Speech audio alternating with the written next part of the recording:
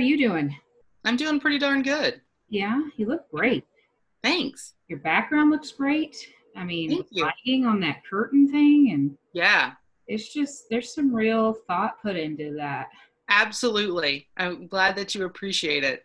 Yeah, uh, this is my background right now. Nice, nice. See, if you go like 2 feet that way, Yeah, no, not as nice. Yeah, at least this is blank. Blank's better than right? this. Yeah. Closet door's open right now. That annoys me. But I'm packing, so I'm moving. I'm buying a bus, actually. Right on. Um, My sister did that in the 90s. yeah, it's not like a school bus. It's going to be Mhm. like one of those handicap transport buses. Yes. That's like boxier. So they have way more headroom than a regular bus. Hmm. Yeah, they're also usually, I don't know. The seats are already out of it, so that's good. Cool. But yeah, I'm pretty excited. I tell you, it's got as much floor space in it as some people I know in New York's studios. Oh, sure. Yeah. Yeah, and they pay $2,500 a month for it, and I'm just paying $2,500 for it. So Right. even if it breaks down, I could have it towed somewhere and live in it. I can go That's take it true. to my friend Lynette's backyard. Hmm. That's awesome. But where are you located? I'm actually in Sioux Falls. Sioux Falls. That's right. Yeah. I remember. I think it was I had an interesting experience in Sioux Falls at an open mic. Not Oh, interesting, yeah. bad, but no, Oh, the mic was great. It's a great story. Uh, yeah, I don't know the name of the kid. He's real tall and he has long hair. mm-hmm. You know what I'm talking about? Oh, honey, yes. He could be good looking if he wasn't an idiot. He reminds me of Kronk. Yes. Yeah, if you take his hat off, it's like the crypt keeper under there. Yeah, is he balding under there? Casey, yes. Oh, I never saw him without the hat on. Yeah, I knocked his hat off once. Just shave your head, buddy. I mean, he's young Yeah. though, right? He's in his No, 20s. he's 40. Maybe we're not talking about the same guy. This guy could He's an adult. be. He's a muscular guy, long hair, good looking. Yeah, he was supposed to be a baseball player. That makes sense. I didn't know he was that old. That makes the story Yes, even I worse. was surprised too. Okay, that makes his behavior even worse because he was like maybe 38 at the time. This was last year. Oh. I was on my way to the Presidential Comedy Festival, and I stopped by because Skylar is my buddy. So I stopped at the mic. Cool. It was real high, and they gave me like 10 minutes. And I just kind of, I'd been driving a lot by myself. I had a lot of thoughts. I just kind of was just ripping with the things that I've been thinking about that were funny, and not really didn't really have a plan. But I made this joke about how I can't believe he's 38. Sorry. I made this joke about how how male comics never hit on me and women comics are always talking about it. And I'm, like, what's wrong with me? You know what I mean? Like, I don't know, be grateful or jealous. And, but then I don't like follow it. I didn't follow it up with the second part of that joke. It was supposed to talk about how I've decided I'm grateful and like how awful they are and stuff like that. And so I forgot that part because I was high and I just went on to something else. Yeah. Apparently he went up after me and spent the whole 5 minutes talking about how he was going to fuck me. Well, Skylar had pulled me outside to talk about booking me on a show, so I didn't hear it. And so I go back in and someone tells me, hey, by the way, watch out. Guys, and I was like, what? No way. And then not happening. And then I leave the mic and I can't find my fucking car because it's at this brewery that's on the corner and like it goes up this way and it goes like there's 3 streets that go away from Oh, it. yes. You know Yeah, that's Books and Brews. Yeah. And I was sober when I went in there and real high when I left. So I'd never been there before. I couldn't find my car. So I go back to the brewery to see, because I have to pee is the only reason I went back to the brewery. I had to pee. And I go in and I pee and I come out. Or no, I go in and as I'm walking to the bathroom, that dude is there and he's the only one there, the bartender. And I was like, fuck. Yeah. Because I had made sure he was distracted and had like snuck out of there like, I made it. I escaped. Yes. And like a bunny that's about to be eaten by a lion, but they get away. But I have to go back to the lion's den. And I had to go back to the lion's den. And there he was. And I had to pee, so I had to go. And I peed. And when I came out of the bathroom, he was coming out of the men's room, which was weird. And then I get to the bar area first. No, he was walking to the men's room as I was walking out of the men's room, ladies' room, go to the bathroom. And so I get to the bartender and I just asked him real quick. I was like, hey man, this dude's not like going to rape me or anything, right? And he was like, nah, actually, I don't know him that well. I am not going to vouch for him. He like his initial gut reaction was to say, nah, he's harmless. But then he was like, nah. Wait a minute, he's a little weird. I'm not going to say that he is, but I won't say they won't. I'm not vouching for him. And I was like, cool, peace. And I tried to get out of there. Right as I'm walking out the door, he's like, hey, Helen. And I'm like, ugh. Yeah. And then I'm walking and I'm just trying to find my car. And he's just like, boo, boo, boo, boo, boo, boo, boo, boo. And he was like, what are you doing? And I was like, I'm trying to find my fucking car. I can't find my car. And he's like, well, my car is right over there. And I was like, I don't care if your car's over there. I don't need to drive around to find my car. It's here. I walked here. I don't need to get in your car to go find it. That makes sense to me later as to why he said that. But then we're walking and he's walking with me and I'm just looking for my car. And I was like, he just keeps trying. And I'm like, dude, look, I am absolutely under no circumstances going to have sex with you. I was like very clear with it. And he just, I wasn't scared because I'm me. But I could see how like somebody that isn't me, like a woman, could be very scared in the situation. It's a city I don't know. I am lost in that city. This dude is much larger than I am. He's very muscular. But I mean, I don't know. I don't know why I wasn't scared. I was high and I fucking was looking for my car, and I tend to fucking, I don't know, just probably not as cautious as I should be. But you know, I'm 42 and I've managed to. Right. But anyway, I could tell that he was, I don't know. I didn't feel like he was a threat. He was annoying, but I didn't feel like he was a threat. And so, because he was just so stupid with it. This guy's just a fucking idiot. I honestly think he's just an idiot and he doesn't get it. Oh, yeah. He just doesn't get it. And so we're walking, and especially if he's 38, we're walking, and we finally find my car. And I was like, all right, dude, see you later. And I'm walking to my car, and he's like, so we're going to fuck in your car or mine? I said, I'm 38 years old. Or I was like, I'm 40. I was like 40 years old. I was like, I'm 40 years old. I don't fucking cars. Okay. Like, what are you talking about? So that's why he said, my car's right there. He's like, we can go fuck over there. Like, what are you talking about? And so, maybe I said something about fucking in cars in my set. I don't know. And so as I'm getting in my car, when I'm like, no, I'm too old. I'm not going to fuck in a car. Are you crazy? And he said, I'm just saying, I'd show you my dick if you wanted to see it. And I was like, I'm good, dude. I'm good, dude. Thanks. And I got in the car. Yeah, he's an issue. And then we went to an arcade bar, and Skylar was there with his girlfriend, and the guy showed up. Yeah. And I was like telling them the whole story. They were like, oh my fucking God, he's so obnoxious. He's got to stop this. Women aren't going to want to stop. Like, if I was a female comic just traveling through and didn't know Skylar, right, that would be my impression of your scene. Yeah. And you know what? I have brought this up before with the fellas, with the, the Skylar and the Nathan and the all of them. Mics.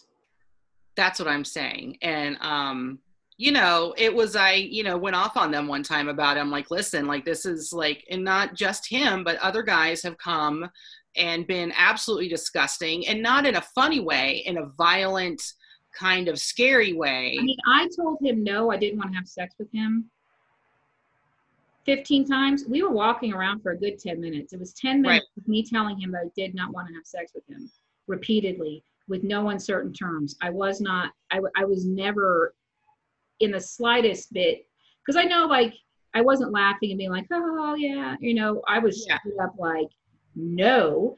And, there was no way he could doubt that I had no desire to have sex with him. Yes.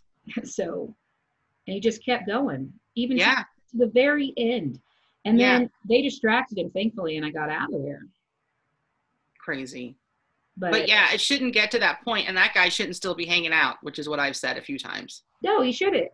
You shouldn't be allowed to come hang out with us. I wouldn't ban him from mics. If that my experience I would ban him from that mic if he did to a woman after a mic. Yes. But because it's not harmless. It's not harmless. It does make, I mean, like I have friends in Sioux Falls. So, but yeah, it does make me, that's the story I'm running around telling about Sioux Falls too. And I talk, not, this is going to sound real fucking cocky, but I talk to a lot of people, you know, Mhm. and if Sioux Falls comes up, that's my Sioux Falls story. That's the only Yeah. Sioux Falls story I have. I did Yep. really well. I killed at that mic. It was a really good time. That would be my story if it wasn't for that fucking dude. Yep. But my story is that that I couldn't even believe it was happening in 2019. It was, Yeah. I was shocked. Yeah. I was shocked, and then I was shocked that I was shocked. You know, I was just like, well, that's Sioux Falls for you, which it's not. And I'm new here. I just moved here almost 2 years ago from Tampa. And so, like, I'm used to that whole Latino, machismo, all of that, you know, mommy stuff. And that's fine. But it's different when some dude's, like, following you down the street. If those guys, I mean, yeah, my ex is Hispanic, and I went through, like, you know, I like Hispanic men. Mm-hmm. And yeah. I like everybody. I mean, I do like Hispanic men, like, to look at, but yeah. Yeah, there was a lot of that in his life and his family and stuff. But if I straight up told them no, they would laugh and be like, all right, mama, I'll get you next time. And then they'd leave me alone. Yeah. They'd still hit on me next time they saw me. Right, but they're like, oh, okay, she's had enough now. Yeah. Yeah. So, yeah, it'd be better if they just did it at all, or at least did it again after you told them no. But there's a lot of, you always hear these old stories about these old guys that married their wife, and they were like, yeah, she hated me. She wanted nothing to do with me. And she's like, I don't know. He just didn't give up. Yeah. And I'm like, was she like straight up, no, I fucking hate you, go away? Like, why would you keep trying to date her then? Yeah. And how did that tide turn? You know, I don't know. It must work for him occasionally. Or why don't he keep trying? I don't know, man. Because it's not just you that he's done that to. He's never done it to me because I heard that he was like that. So I tried to make him really uncomfortable the first time I met him. So I was like overtly, you know, that way. So and he was like kind of creeped out, and I was like, oh, I did it. So sometimes that works with those guys. I mean, and he used my comedy against me, which is not not cool. A terrible way to hit on a female comic. Yes. To say, hey, you said comedians don't want to fuck you. I want to fuck you. Want to fuck? Yeah. Because that makes me not want to tell that joke, because then I'm like, yeah, I don't want people coming up to me and telling me they want to fuck me. Mm-hmm. But there is a second part to that joke, but I don't think he would have heard the second part, so it didn't matter. I think he would have just fixated on that first part. Yeah. But because he's an idiot. So, but yeah, I don't dislike Sioux Falls. I don't really know anything about it. That's my only experience in Sioux Falls. The mic went really well. I love Skylar. I've had him down to Wichita. I met him. They were coming through Wichita with Dan. Dan, Skylar, and I can't remember her new name because it was different than, she's trans, so she was not transitioning. Natalia? Oh, Natalie, there we go. I didn't want to say the wrong name. That was the only name.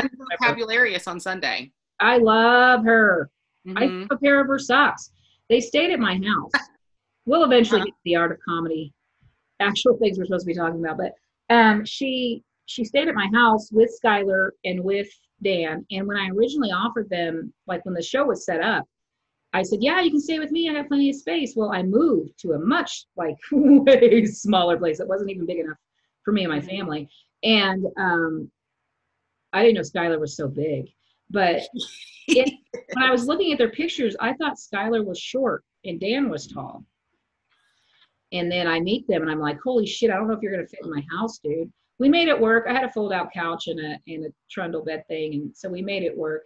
Dan got the good bed because he did the driving. But Natalie left a pair of her socks. They're her favorite socks, Mm-hmm. like her lucky socks. I still have them. And Mm-hmm. I was like, she works at that museum. So I thought about like just sending them there. But I want to hold on to them. So, because I know I'll see her again someday. And I want to be Yeah, like, yeah. here's your socks. I kept Yeah. them out for you. I wore them a couple times because they're super cool. I mended that hole in the toe for you. Here you go, and so I love those guys, but two of them moved away, and there's probably, it's just, probably a good scene to get started in, but, like Wichita, Yeah. good scene to get started in, but it's not somewhere you make a career, but Yeah. if that's your thing. But, so I think this is a good point to actually get into what we're talking about. Sure. I'd like to start out with just like your origin story. Like, how long have you been doing comedy or improv or whatever you do? And like what's your story, man? I grew up on Monty Python and Red Dwarf and SNL and shit like that. And my family is full of people who are mentally ill. And so we tend to deal with those things through comedy. Yeah. And if you, my mother was very witty, and my two older sisters very witty and very intelligent. And if you could not keep up with them and their jokes, then you did not get to be a part of the conversation. Yeah, my family, we probably are mentally ill. I don't know. We don't get diagnosed, but we don't talk about bad things. So yeah. we make jokes about bad things, and then also we roast each other. And yes. I was the weakest link in the family, and they would gang up. Like my mom, like my brother Randall would roast me, and then my mom would laugh, and then she'd join in, and my dad would join in if he was home, and then if my brother, like I would have all four of them roasting and making fun of me, and I could never keep up with my brother Randall. I could never beat him. And now that since I started comedy, I can beat him now. Yeah. So yeah, it was fun. There was a holiday where everyone ganged up on Randall, the chosen child, the favorite of the family, the one that everyone drops all their plans for when he comes into town. Oh, yeah. I bested him, and everybody was roasting him. It was amazing. That's awesome. That's what comedy's done for me. That's why I did comedy, just so I could learn to roast my brother. Win. No, go on. So yeah, so I had to be really funny, and not only was it because my family was, but because I was a fat, short-haired little girl, and Same. Girl, and the bullying was awful. The 80s. Yes. Yeah, man. I look back at the pictures of me in 1988 when I was in like 4th grade, 5th grade, and they made fun of me for being fat, and I was like, yeah. I wasn't really that fat. No. Compared to now. Yeah. But I was the fat girl. There was a fat boy who was usually really fat, and then there was a fat girl. Like to be fat as a boy in the 80s, you had to be like fat. Right? Yeah. Yeah. I would get on the school bus and everybody would chant, "What's that? It's Pat," at me when I would get on the school bus. It was bad. Yeah. I had some of that. I had some of that too. I think they made that same joke at me in East Texas, dude. Where were you at? In Tampa, Florida. Oh, yeah, they made that same joke at me, which broke my heart because I love that skit. Yeah. My mom's name Pat. It was like a whole family thing. We loved that. Yeah. Skit. And then they turned that skit against me, and that skit made me sad. It pissed me off. It was my favorite skit, and it wasn't original. Right. Right. So then, you have to learn how to turn those situations into something that's ridiculous and easier to process than like kind of the reality of all of these people are so invested in making you feel bad that they have like literally banded together and done a chant that they probably practiced before your like 10, 11-year-old little chubby ass waddled onto the bus getting ready to start your day. And that's what you're greeted with. And, you can't, the reality of that is too bad. Boys pretending they like you. Mm-hmm. They can laugh at their friends. Yeah. That's the beginning of my trust issues, dude, because I had a good home life. That's the thing is like the comedians, I mean, they roasted me, but at the end of the day, like I had both my parents. I was always loved. I always Mm-hmm. I was loved. We were poor, but we weren't abused. I had a really good home life. Mm-hmm. So it was, but my home life did not prepare me for that because my parents always told me how beautiful and smart and great I was. Right. So I had no clue that I was fat and ugly. You know what I mean? And Yeah. stupid. I was like, what? And so Mm-hmm. yeah, when you go out there and the world keeps telling you that, it doesn't matter what your mom's telling you. You know, Mm-hmm. because you have a bus full of children, your Yeah. peers telling you that you're fat and ugly. You know what I mean?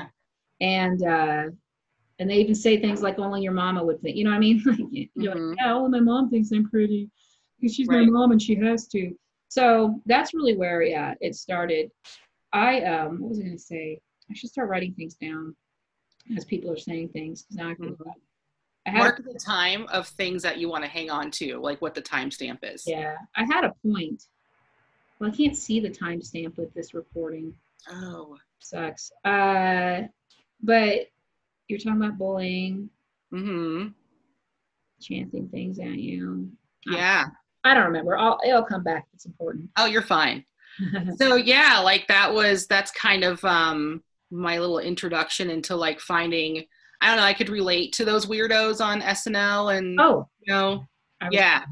I remember when we moved to Wichita, back to Wichita in 8th grade. Mm-hmm. I decided that it was my chance to reinvent myself. None of these people knew me, Right. and I could be anybody that I wanted to be. And Sam Kinison happened to be my idol at the Mm-hmm. time. And this was like 89 probably. Yeah, Mm-hmm. 89, 90s. Mm-hmm. And right before he died, he became my idol. And so also then I started doing White Crosses, little speed pills. You remember, Larry? Oh Yeah. yes. Yeah, you Mini get them fins, that like, kind of thing. yeah, they're mini thins, but they were like stronger than mini thins. Yeah. They were prescribed to people to lose weight. Yes. They were dime each, so I would spend $2 a day on them. Well, one day I got $2 for lunch, so one day I'd buy White Crosses, one day I'd buy cigarettes and White Crosses. So you get a pack of cigarettes for $1. So Right. Yeah, yeah. so I'm all hyped up on White Crosses, and I would go up to people like the preppy kids, the kids that bully my kind, Right. the football players and the cheerleaders and Yep. real 80s movie. Those 80 movies are right. There was They are. in the 80s there were sects of Yep. people and they did not mix and they were No. mean to the others, and yeah, there was this whole thing in the 80s that I don't think is really as big of an issue now. No. Thank God. So I would go up to these people and I would slam the locker in their face. And then I would scream just like right in their face, just like, ah, like Sam Kinison. And then I would run down the hall screaming, right? And then all my friends thought it was really funny. But what accidentally happened, and I just realized this on a podcast talking the other day, I just put this together, like how my humor started. I really hadn't thought about it, but as a protection. But those people started thinking I was funny for doing it. And they garnered me like some sort of weird respect with them. Like they didn't fuck with me. They didn't bully me. And they thought I was cool. They thought it was cool. They thought it was funny. And so they didn't bully me anymore but they didn't like make fun of me or anything. They legit, because I know like sometimes young boys like that they'll use that against them because they'll get them to do crazy shit, like jump off of a building or something, or you know what I mean? Just yeah. But it wasn't like that. Like they legit thought I was funny and they liked hanging out with me. And then that kind of made them be like, oh, maybe these stoner kids aren't that bad. I think I was sitting on my vape and it was just going off. Yeah. But so that's kind of where, like, I didn't even realize that because I didn't really have an interest in doing comedy at all before. I wasn't like, my little brother started comedy before me and he's always been like a comedy nerd. He's just always been into stand-up. And I liked Sam Kinison and I had certain people I liked, and I watched we always watched SNL like way before I was old enough to watch it. And my dad would My dad had VHS tapes of it because he went on the road a lot and he wasn't always home on Saturday, so we would record it for him. Oh yeah. Yeah. And so I had these VHS tapes and I would take them over to my other friends who were 10 or 11 or 12, and I would show them the Saturday Night Live because they weren't allowed to watch it. Mm-hmm. And so I exposed them to it. I was like, look at this tape I got. It's the new SNL, Mm-hmm. to a bunch of 10-year-olds. And they thought it was the fucking coolest thing. But yeah, so SNL was huge for me. But yeah, I didn't realize that I started comedy as a coping mechanism to Mm-hmm. to get people to be nice to me. I didn't think I was one of those people. I've heard the stories of people that related that they did that, but I honestly Yeah. never thought I was one of those people until I was telling the story, and I was like, Mm-hmm. "Oh God, I'm one of those people." I can remember being like 10 years old and making the conscious decision to try to make them laugh first before they can make fun of me, because if I pointed out the things that they were going to point out first, then they wouldn't look as funny because I had already done it.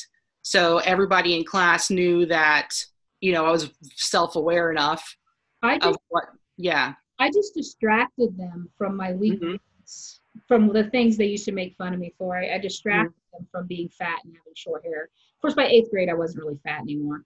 Um, Mm-hmm. I mean, I was still bigger than the other girls, but not like to where I was being made fun of for it, but that was still there. Yeah. Yeah, so I was like, I distracted them by just being crazy, by Mm-hmm. screaming and running around like a fucking in freshman year. Well, I got my ass kicked the last day of eighth grade by a group of girls that were just jumping people to jump people, and I was a weak one. Mm-hmm. And so when I went to high school, I decided I never wanted that to happen again. So I would started betting people that I wouldn't slam my head into the locker, and I'd stand on one side of the hall, and I would run and I would hit my head on the locker, but I'd kick it and I'd hit it too. Oh yeah.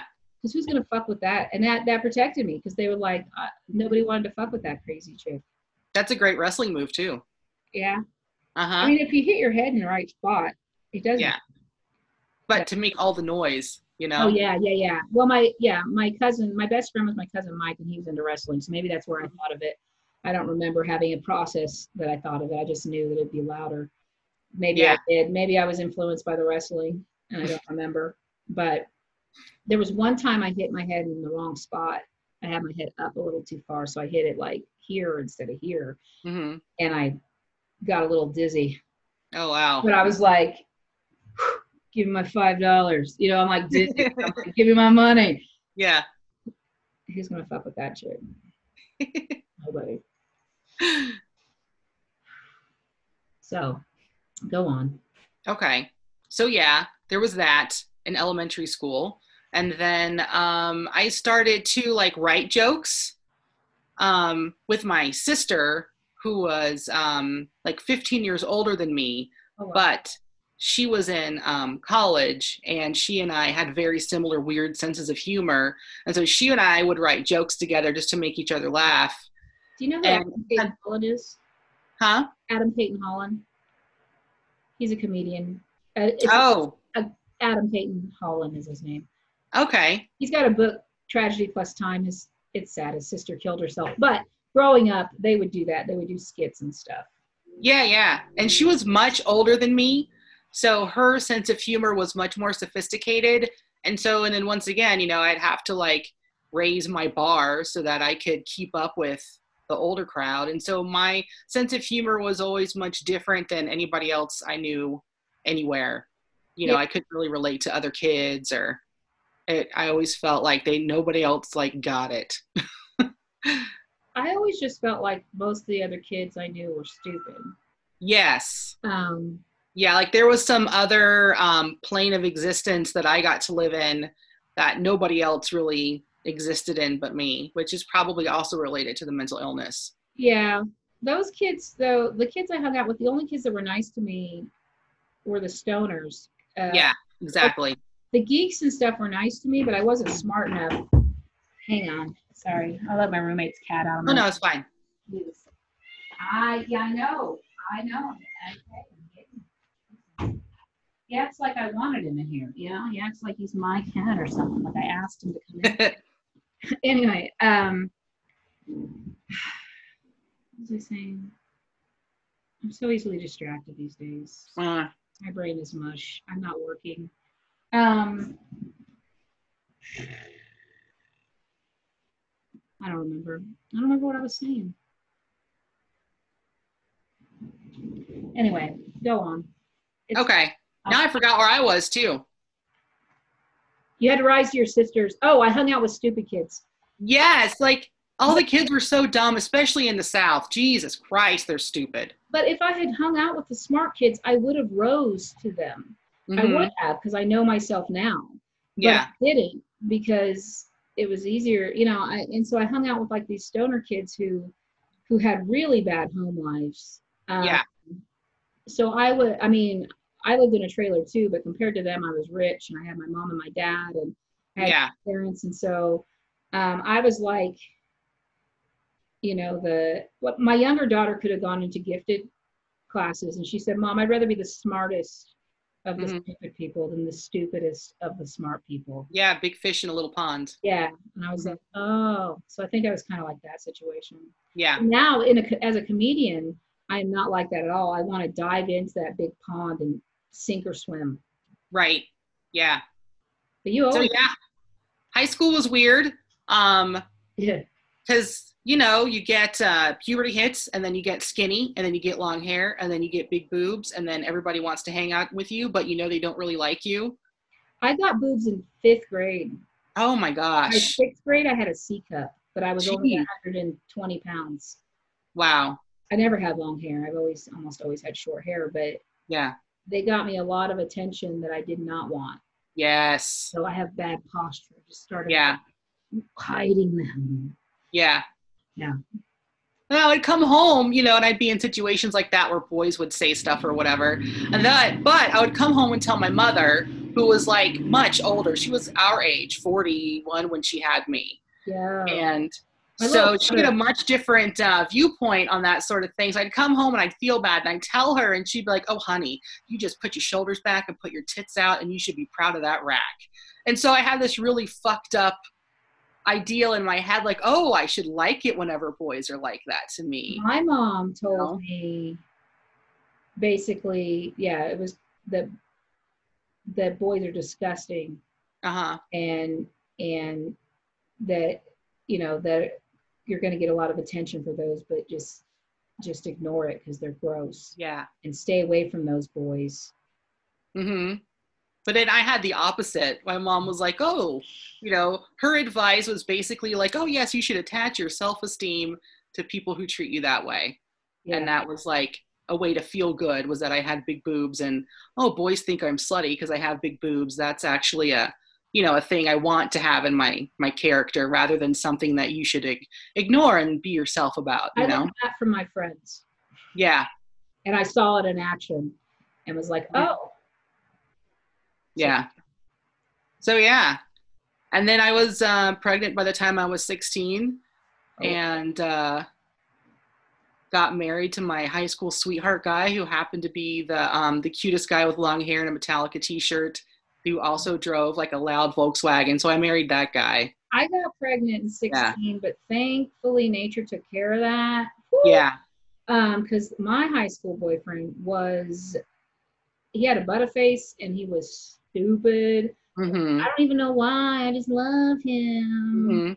So much. Yeah, I probably would have married him too. Thank God. We were married for 13 years. Jesus. Me and that guy. Yeah. Yeah, and raised my son, who is 23 now. Yeah. And then whenever we were married, like 20 years ago, I started doing stand-up. I was pre-med in college, and so I decided, I took a public speaking class, and I had to write, I don't know, like you could write whatever you wanted. So I wrote like a set, like a 15-minute set, and I did it. And it was like the first time I had ever done any jokes I had written in front of people, and I fucking killed. And I was like, this is what I want. This is what I need to do. And my professor, she's like, I don't think you should be majoring in medicine. I think you probably should kind of pursue the public speaking thing. Why don't you take what you did to the Improv in Ybor City in Tampa Your college professor encouraged you Yeah. to not be a doctor. Yes. Yeah. That's a good set. You must have been. Yeah. They must. Well, Were you I doing talked well? about all the ridiculous colloquialisms my weird redneck parents would say when I was a kid. Were you Like, doing well in class? I mean, yeah. Yeah. It's crazy. Yeah, and I was like, nah, I'm not going to do that. But then I went into the open mic, and then in like 20 years ago, you had to pay $20 for 5 minutes at the Improv. In LA, some places. But. Yeah, and so I did that for like a year, and I got to meet all kinds of cool comics, and it was lots of fun. But then my first husband and I eventually, you know, we got divorced. Your life changes, and yeah. That was the end of stand up in Florida. And then was he supportive of you doing it when you were together? No, he was the one. I think he may have been autistic or is autistic because he didn't really react to anything really. Like he wasn't like supportive. He was more like, is this going to inconvenience me? You know, that was sort of his take on whenever I pursued any sort of interest. Like, how's this going to affect my life? Right. Am I going to have to watch the kid? Am I going to have to like pick him up from somewhere or whatever? Am I going to have to be a parent and a partner? Exactly. Yeah, exactly. And so that was like, you know, that was an issue, but I did it anyway because I loved it. God, it was the best. I didn't even care. The audience in Florida is awful. They don't get anything. It's an addiction. Yeah. That's why all of us comedians are having such a hard time, is because we're not getting our fix. And people are starting to go crazy and just, I have friends that just go to the end of their driveway with their PA system. See, that's a great idea. Yell at their you know, but they have comedy, they can do that in the suburbs. But I have friends that go, like, they just went out on their porch with their PA and just started telling jokes to the neighbors. And I thought about doing it because I was dating a guy in an apartment complex, and I was like, I could put it in the parking lot. They could open their windows. That's true. Yeah. Yeah. Getting desperate for a fix, man. I know. And I have so much, like, I keep seeing on Facebook all these other comics are having so much trouble writing. And for whatever reason, because I'm only working 2 days a week and I've got that morning time before my kids wake up, like, and I drink my coffee and, you know, wake and bake before anybody in the house wakes up. I just have had so many good ideas, and I've written so much cool stuff, and I'm just excited about it. Well, you have that, before you got on stage, you have that writing background with your sister, and, you know, so you already had, you know, and then I think I didn't really get into it till my kids were grown, but if I had been doing it when they were grown, when they're little, you've worked these times into your life where you get, how old are your kids now? My oldest, my son, you know, he's an adult, he's married, he's on his own, but I have 2 little girls that are 8 and 7. Yeah, when they're small like that, you have to work in those times. Yeah. That's why their bedtime's so important too. Absolutely. Like, go to bed, Mommy. Go to sleep. Yeah. My wine or whatever, weed is for me. And so, so you work in those times. So you already have that, like, routine writing time written into your life. Yeah. That a lot of people don't have. Yeah. I don't have it. So that muscle's always, first of all, your writing muscle is very strong because you started young. And then your writing muscle is exercised on a regular basis. Theirs is not now because their process, not that what you're doing is right and what they're doing is wrong, but your process. Right. Everybody's different. Yeah. Their process works really well for this situation, whereas their process is because they hang out with their friends. That's like me. That's how they work on their jokes. Yeah. That's one reason I started this. I mean, that's one thing, not like I started this podcast because I started as a joke, but it's really helped with that because that's how I write. I mean, I do some by myself, more of like, usually I'm hanging out with somebody, I'm getting high, I say some funny shit, I write it down, and then when I'm alone, I expand on it, you know? Yeah. And that's how I write. And so, yeah, it's really hard to write when you're just sitting in your apartment by yourself staring at some walls. Right. It's hard. It is. You need something to react to. And if there's nothing going on, you don't have anything to react to. Yeah. So. But yeah.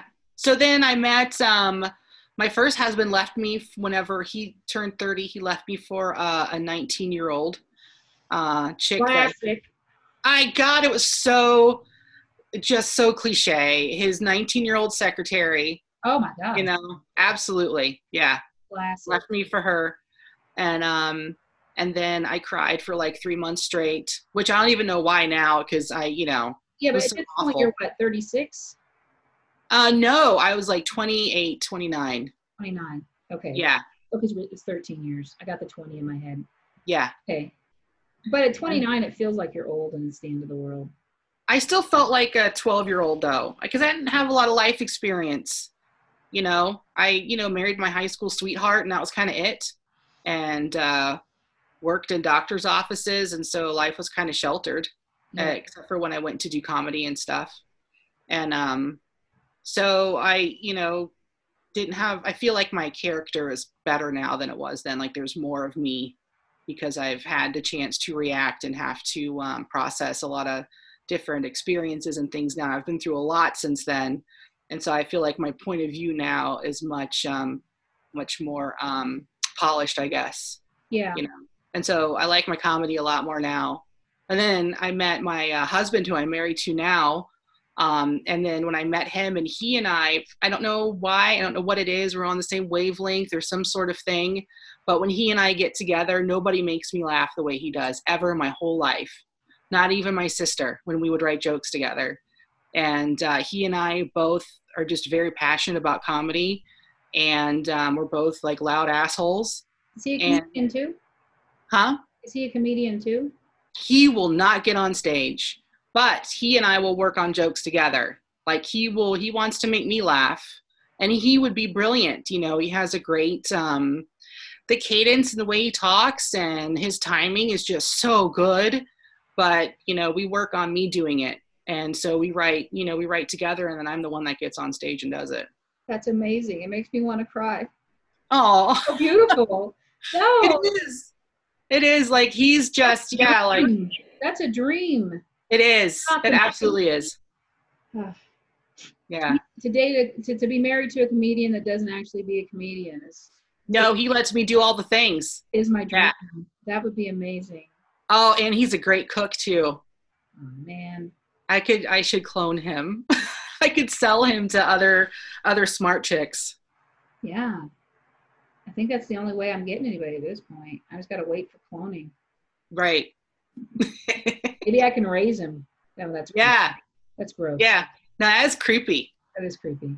Let me have him when he gets about like right when he's 18. Yeah. And then just use him for manual labor before he's ripe. Mow the lawn. Yeah. Do the dishes. I'll let him go have sex with other girls so he can learn all those things. Yeah. Yeah. I don't want to teach him all the sex stuff. No, let somebody else do that. There's no reason. Let's do that. Waste your time. You're ready now. You have a big ceremony. Yeah. To unveil him. That's creepy. That's what men do to women, except they have sex with them. Yeah. And that's fine. But when we think about women doing the same thing, it's kind of weird. I mean, it's creepy either way. But I think there's a more visceral reaction because the roles are so reversed. I think it's creepy either way. Yeah, that's what I'm saying. Yeah. But yeah, I tried dating. Is your husband your age? Yeah, he's 6 months younger than me. See, I went through several years now since my last long-term relationship of being with younger people. Uh-huh. My third husband he's like 10 years younger than me. But yeah, I was keeping them between 29 and 31. It's not like I intentionally traded them in when they hit 31. It just always happened to be that way. Yeah. Because I hadn't had any luck with older guys. And I was like, well, maybe I just need to go younger. And I was like, nope, these dudes suck too. Yeah, they all do. Now I'm just like, I have discovered that men mature to about the age of 30. Mm-hmm. And then that's it. For the most part, unless something major happens to them in their life. Yeah. But yeah, especially, but now I'm just like, whatever. I don't care how old you are. To a certain degree. Mm-hmm. If I met a 26-year-old that was that I got along with and was mature enough and stuff, fuck it. I have so many things that I'm limiting my dating pool with as it is. I can't be that worried about age. Cast a wide net. Yes, because I have other things that I'm very specifically, they're deal breakers. Mm-hmm. Because of my mental illness and what I know I can and can't handle. Yeah. And because of who I am and my personality, it's a big, I have a strong personality, as my brother calls it, you know, and that's why my other podcast, I'm doing 2 podcasts right now. Mm-hmm. Earlier I said I did start this podcast as a joke. That was my other podcast. Uh-huh. It's Fat Lonely Bitch is my other Oh, podcast, nice. which what I've been doing is just taking the Art of Comedy podcast unedited and the regular Fat Lonely Bitch, because I'm actually interviewing people, mostly men, on that, and just slapping them up there. I don't edit them. Mm-hmm. I'll slap everything up there, but then the Art of Comedy I really edit it down, and it takes time. But the Fat Lonely Bitch podcast was because a guy online that I made mad because I called him a cunt. He's being I don't remember what I said, but it was like, drop dead, blah, blah, blah, you cunt. And then, because he was being shitty to my friend. And my female friend who would probably want to say that, but would never say that because she's not a bitch. And I am. And so he just went off in a series of messages, basically roasting me or going off on me, and called me a fat, lonely bitch. And so, yeah, so the word bitch for me does not, it's positive, because the only people that call me bitch are calling me bitch based on personality traits that I love about myself. Absolutely. I love that I get passionate and emotional about my friends. I love that I care, enough to be passionate about something. Mm-hmm. And it's also behavior that if I was a man wouldn't be a problem. So call me. Right. So I see it as a compliment to call me a bitch. Mm-hmm. So so I started the Fat Lonely Bitch podcast. That's where it was originally a fake comedy album Friday thing, because I have a picture of me, like, and so it's just, it all worked out beautifully. But so I don't, I'm just a lot. I'm a lot, and that's fine. And I have a lot of friends that love me the way I am. I'm not something that's for the masses. Mm-hmm. I never have been. I'm not physically designed for the masses. I don't act the way a woman should for the masses, and I never have. And I used to hate it, and now I love it. Mm-hmm. And it's really due to comedy. I mean, 100% due to comedy. I mean, not 100%. I was already a bitch before that, but I've really leaned into it. Your acceptance of it, yeah. My acceptance of it, because the confidence that comedy has given me has just really spilled over into every area of my life. Mm-hmm. It's something that I have now, whether I keep doing comedy or not. Yeah. And so I don't accept behavior from men now that I try to date that I used to accept. And so I've gotten pickier in a very good way, but it's also hard because the dating pool is already small. Yeah. And when you're saying to somebody, I don't even want to date anybody that is a recovering alcoholic, which I know sounds very harsh, because I know there's a lot of great people that have recovered from alcohol and have stayed off it, and they're amazing people. And I'll be friends with them. But I was with somebody that was sober for 10 years off of drugs and then spun out. And so my anxiety cannot handle it. I'm going to constantly be waiting for you to go off the wagon, and I can't live like that, and you can't live like that. And that's just a reality of who I am now. And so that knocks a lot of people out, a lot of people in their 40s, Yep. And so, and most people in their 30s are in the middle of it. And so, and then I have some questions I ask people, not on the first date, because, well, I don't know. I quit online dating in January, and then all this shit happened. So I don't know what my dating process might be in the future. But my previous process, because I met him online, we talk online, that would go okay. We'd make it to texting. That would go okay. And then, eventually I'd go on a first date with them. So I'd already like talked about the mundane, like got their backstory and shit. I'm not like just throwing this out there the first time I meet them, but I'm like, Yeah. I asked the question about the drugs and alcohol. And if it's yes, I don't ask the rest of the questions because it doesn't matter. Mm-hmm. And I still have the date and whatever. I'll be their friend, and then I tell them that though, like not on the date. I usually wait and text them that because I'm a pussy, but I'm just like, hey, I don't want to just ghost you, but I want to tell you why I don't think we would work, and this is why. And they're like, oh yeah, that's cool, and it's fine. Mm-hmm. So my other question is, have you ever been to prison or jail, and if so, why? Not necessarily about it. There's not necessarily. I mean, there's definitely wrong answers, but you know what I mean. That's not a definite deal breaker. I just want to hear the story. And one man told me that he'd been in prison for 5 years for armed robbery, and he'd only been out. Wow. He'd only been out like 6 years. He did it when he was 19. Of course, he was a raging alcoholic, and that's when I learned to ask that question first. I asked that question last, and he was like a half to drink or I start shaking alcoholic. So I'm out. And do you have any mental illness that is untreated and that you haven't dealt with? Like I have mental illness, it's fine. And you don't have to necessarily be on medication, but like what steps are you taking to manage it, to get through it, things like that. Do you have any past like deep-rooted trauma, either from childhood or a relationship that you have not worked through and dealt with?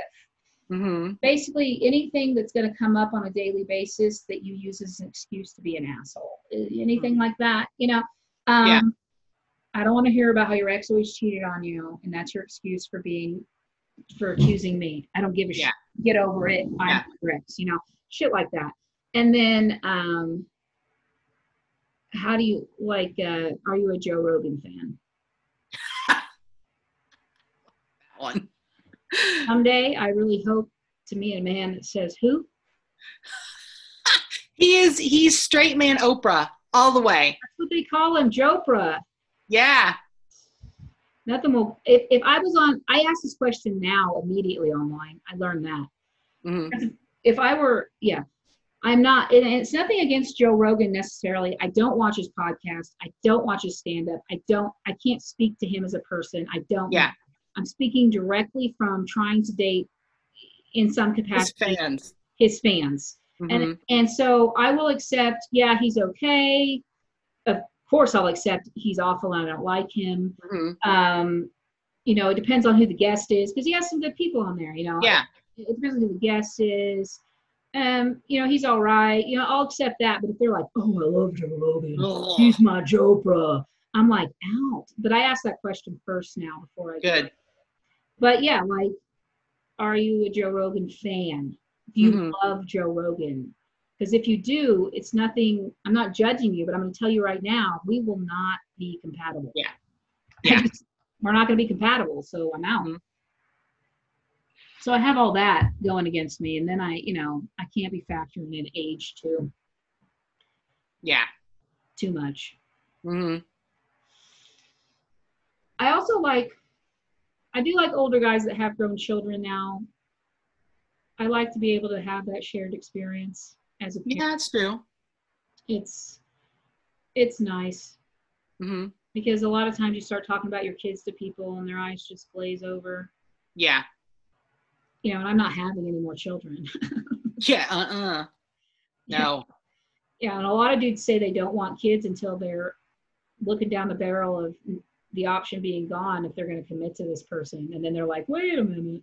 Maybe I do want to, have my genetics stay in the world. Because I'm so great that I must put my genetics into the world. Must reproduce.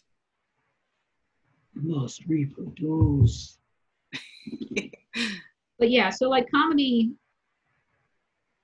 for you, I mean, you kind of talked about how it helped you, but with the nonprofit, going to women, helping women and the queer community, and I think that there's a lot of value, even if they don't become comedians. in learning the comedic process and Yeah. on stage, just with their confidence. Yeah.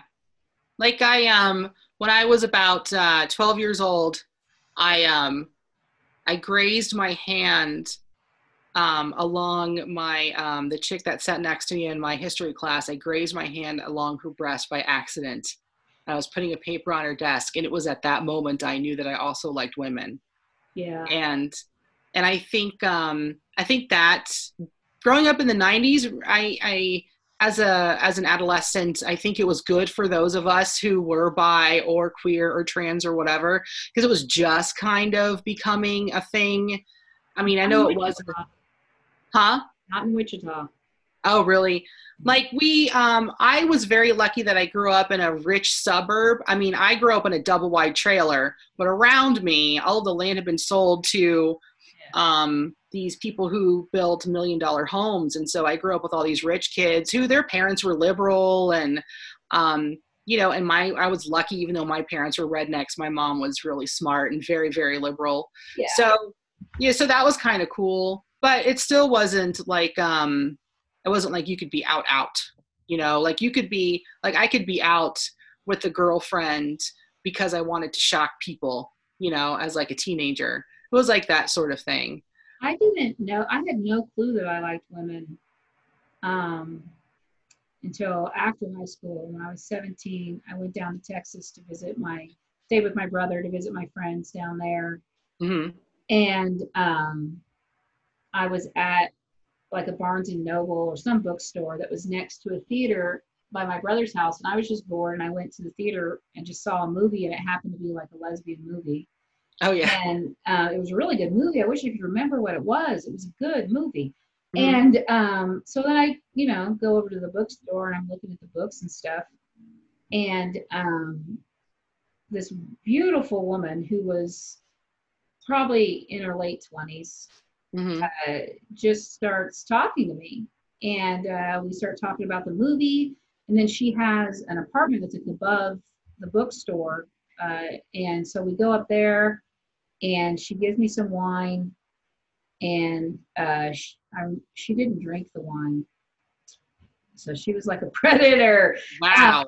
Yeah, so she gave me some wine, and yeah, we had sex, and I'd never been with a woman before.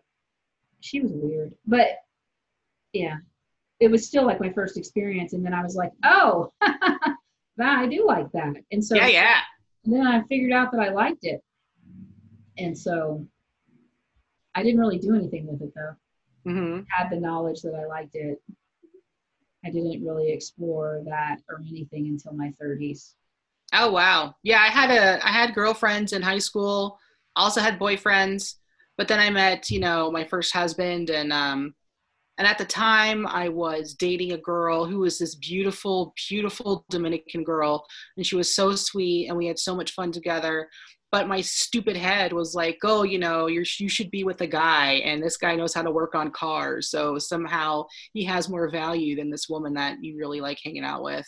Yeah. And so it was, it wasn't like how it is now back then. I found out now that my best friend in 8th grade had a girlfriend. Oh, wow. A friend of ours. And I didn't know.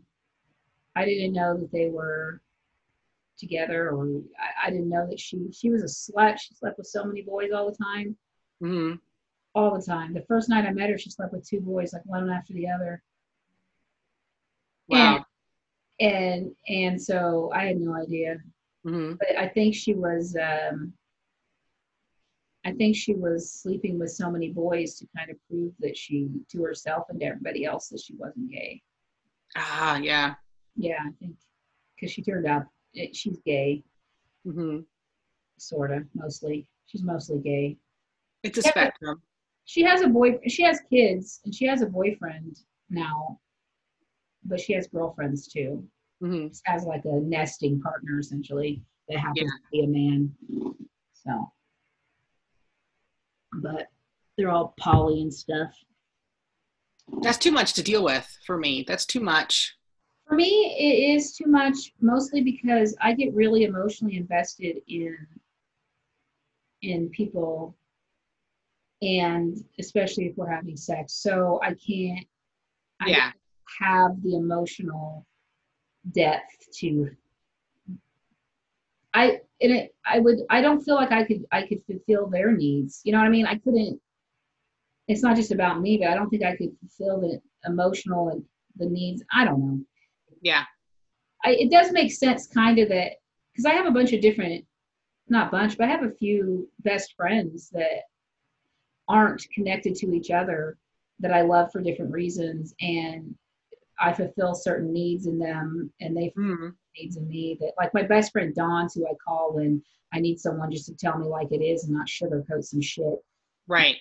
talk me off a ledge and talk some sense into me or something. And then, I just have other friends that I know won't judge me for anything. And so I can tell them certain things I won't tell Dawn, or I'll tell them more details. And so I could see, like, if I could get rid of my jealousy factor, I could see polyamory working for me, because I am a lot. And I don't know if there is one person that can fulfill all my needs.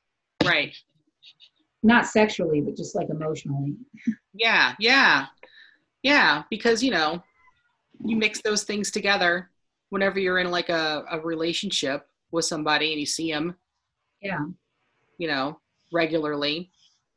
And then you start to get, you feel, upset when they're seeing somebody, and maybe it's real or not, but you think they're seeing them more than they see you. And then it just kind of plants a seed of doubt in your little head.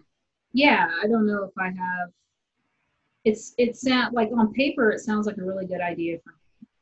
I'm sure it works very well for lots of people. Like, I totally get the whole sister wives thing. Yeah. I understand that you have a large farm and you need to make a bunch of little slave, galley slaves to come, plant the corn for you. I totally get that. And you need more than one woman in the house to handle all of that shit. I get it. But men, that if I had like 4 boyfriends and we all lived together, I wouldn't have to work. Yeah, it needs to work the other way as well. That's what I'm saying. Like, I get that whole thing, but there should be equality with it. There's a chick that she's pregnant and she knows it's by one of her boyfriends because they were on a vacation together or something. Yeah. But yeah, she lives with 4 men. They could all go sleep with other women, but they don't. And I actually started talking to a dude online because I got bored in the quarantine and I got back on online dating. But then it was just, we both, because we're mature adults, were like, this is not a good time to try to date. I'm too emotionally raw at the moment. I'm too emotionally raw, and he has too much pent up testosterone. And he was trying real hard not to be pervy and gross with me and scare me away. But he was just like, I can't do this. I just want to be gross and talk about sex. And it's not how I normally am, but it's how I am right now. And I know, and I was like, yeah, I'm way too emotional, and I'm telling you way too much information for somebody I've never met in person. And then this is all just too much. And so, but he actually wants someone that he will be committed to, but they can go do whatever they want. And it's not that he has to watch them have sex with somebody. He just likes them coming home and him knowing they had sex with somebody else. All right. But it doesn't matter if they sleep with women or men. It doesn't have to be a man that they had sex with. So I can have a girlfriend. What's his contribution? He wants you to like live with him? Like no. Like cohabitate, or is it he I mean, eventually it would be like that, I guess. Yeah. We didn't get that far into the discussion, but isn't that called cuckolding or something? Cuckolding. Work for that, yeah. But he doesn't want, which would work for me if it was women, because as long as he doesn't want to watch, that's the problem. Yeah. I don't want to fucking have you watch me. Yeah. But I mean, I've been in relationships where I've dated women and they were okay with it. And some people consider it cheating. And so I wouldn't, because I don't fall in love with women. I don't get romantically, emotionally attached to women in that way. At least I never have. I'm not saying it's out of the question. I only get emotionally attached to men, unfortunately. It's a real fucking bummer. really wish I could fucking love women like that. I mean, I love women. I prefer their company now. I just, I don't know. Maybe I'll Yeah. look into it. Maybe the right girl will come along and sweep me off my feet, save me. But you know, and then I was dating a guy that, you know, he's in his 40s and he's not very woke. He's trying to get there. You know, he's learning new things every day. He grew up in Oklahoma, so you know, he wants to not be ignorant anymore, at least. Oh, okay. But he said, "Yeah, I wouldn't care as long as they don't have a dick." And I was like, "That can't be the decision maker because I was married to a trans man. So Yeah. it's not about genitalia. It's about they're a man. I Yeah. would feel emotionally attached to them if they're a man, regardless of genitalia. Mm-hmm. I've never dated a trans woman, but there's still a woman. I know lots of trans women that are my friends, and I know trans women that I'm sexually attracted to, but I don't think that I would. I still don't think I would feel it. Like they're a woman, so Yeah. I don't get romantically attached to women. And I don't know why. I want to. Yeah. I think about it. I think it would be amazing, but at the end of the day, it just doesn't happen. And then I end You up. don't get to pick who you fall in love with. I used to work at a group home for girls who are in foster care and also pregnant. So they're like teen moms, also in foster care. You started. No. I worked in a group home like that in Tampa. And one of the girls asked me, what's your advice on not falling in love with the wrong guy? And I said, well, since you don't get to pick that, I don't think you get to choose when that happens. You got to be very careful about who you keep around you. Yes. So you have to make really good decisions about the people you spend your time with, because whenever that happens, you want it to be with somebody that respects you and loves you and will take good care of you. That's why that guy that was a raging alcoholic, I didn't even kiss him. I was like, don't even touch me. Yeah. I don't smell you. If I kiss you and we connect, get the fuck out of the car. You know, like, no. Yeah. So, yeah, and then I end up with a woman in love with me, and I'm not in love with her, and then I have to make her sad. That's what happened. Mm-hmm. That's what's happened. Well, I've only been with 6 women. 4 were one night things. Mm-hmm. They were always married or in relationships, and they claimed it was okay. So I don't know. But there were 2 that I saw more than once, and I know for a fact that their husbands were okay with it. And the last one, I saw her the first one I saw maybe 4, 5, 6 times. When I broke up with her, she kind of like lost it a little bit via messaging me, and I had to block her, and she would get fake texts, and you know, there was like texting and stuff. But the last one, it's been since 2008, she like was driving by my house, and I don't even know how she knew where I lived, and showing up on my door crying with my kids there. She wanted me to leave her. She decided she was a lesbian.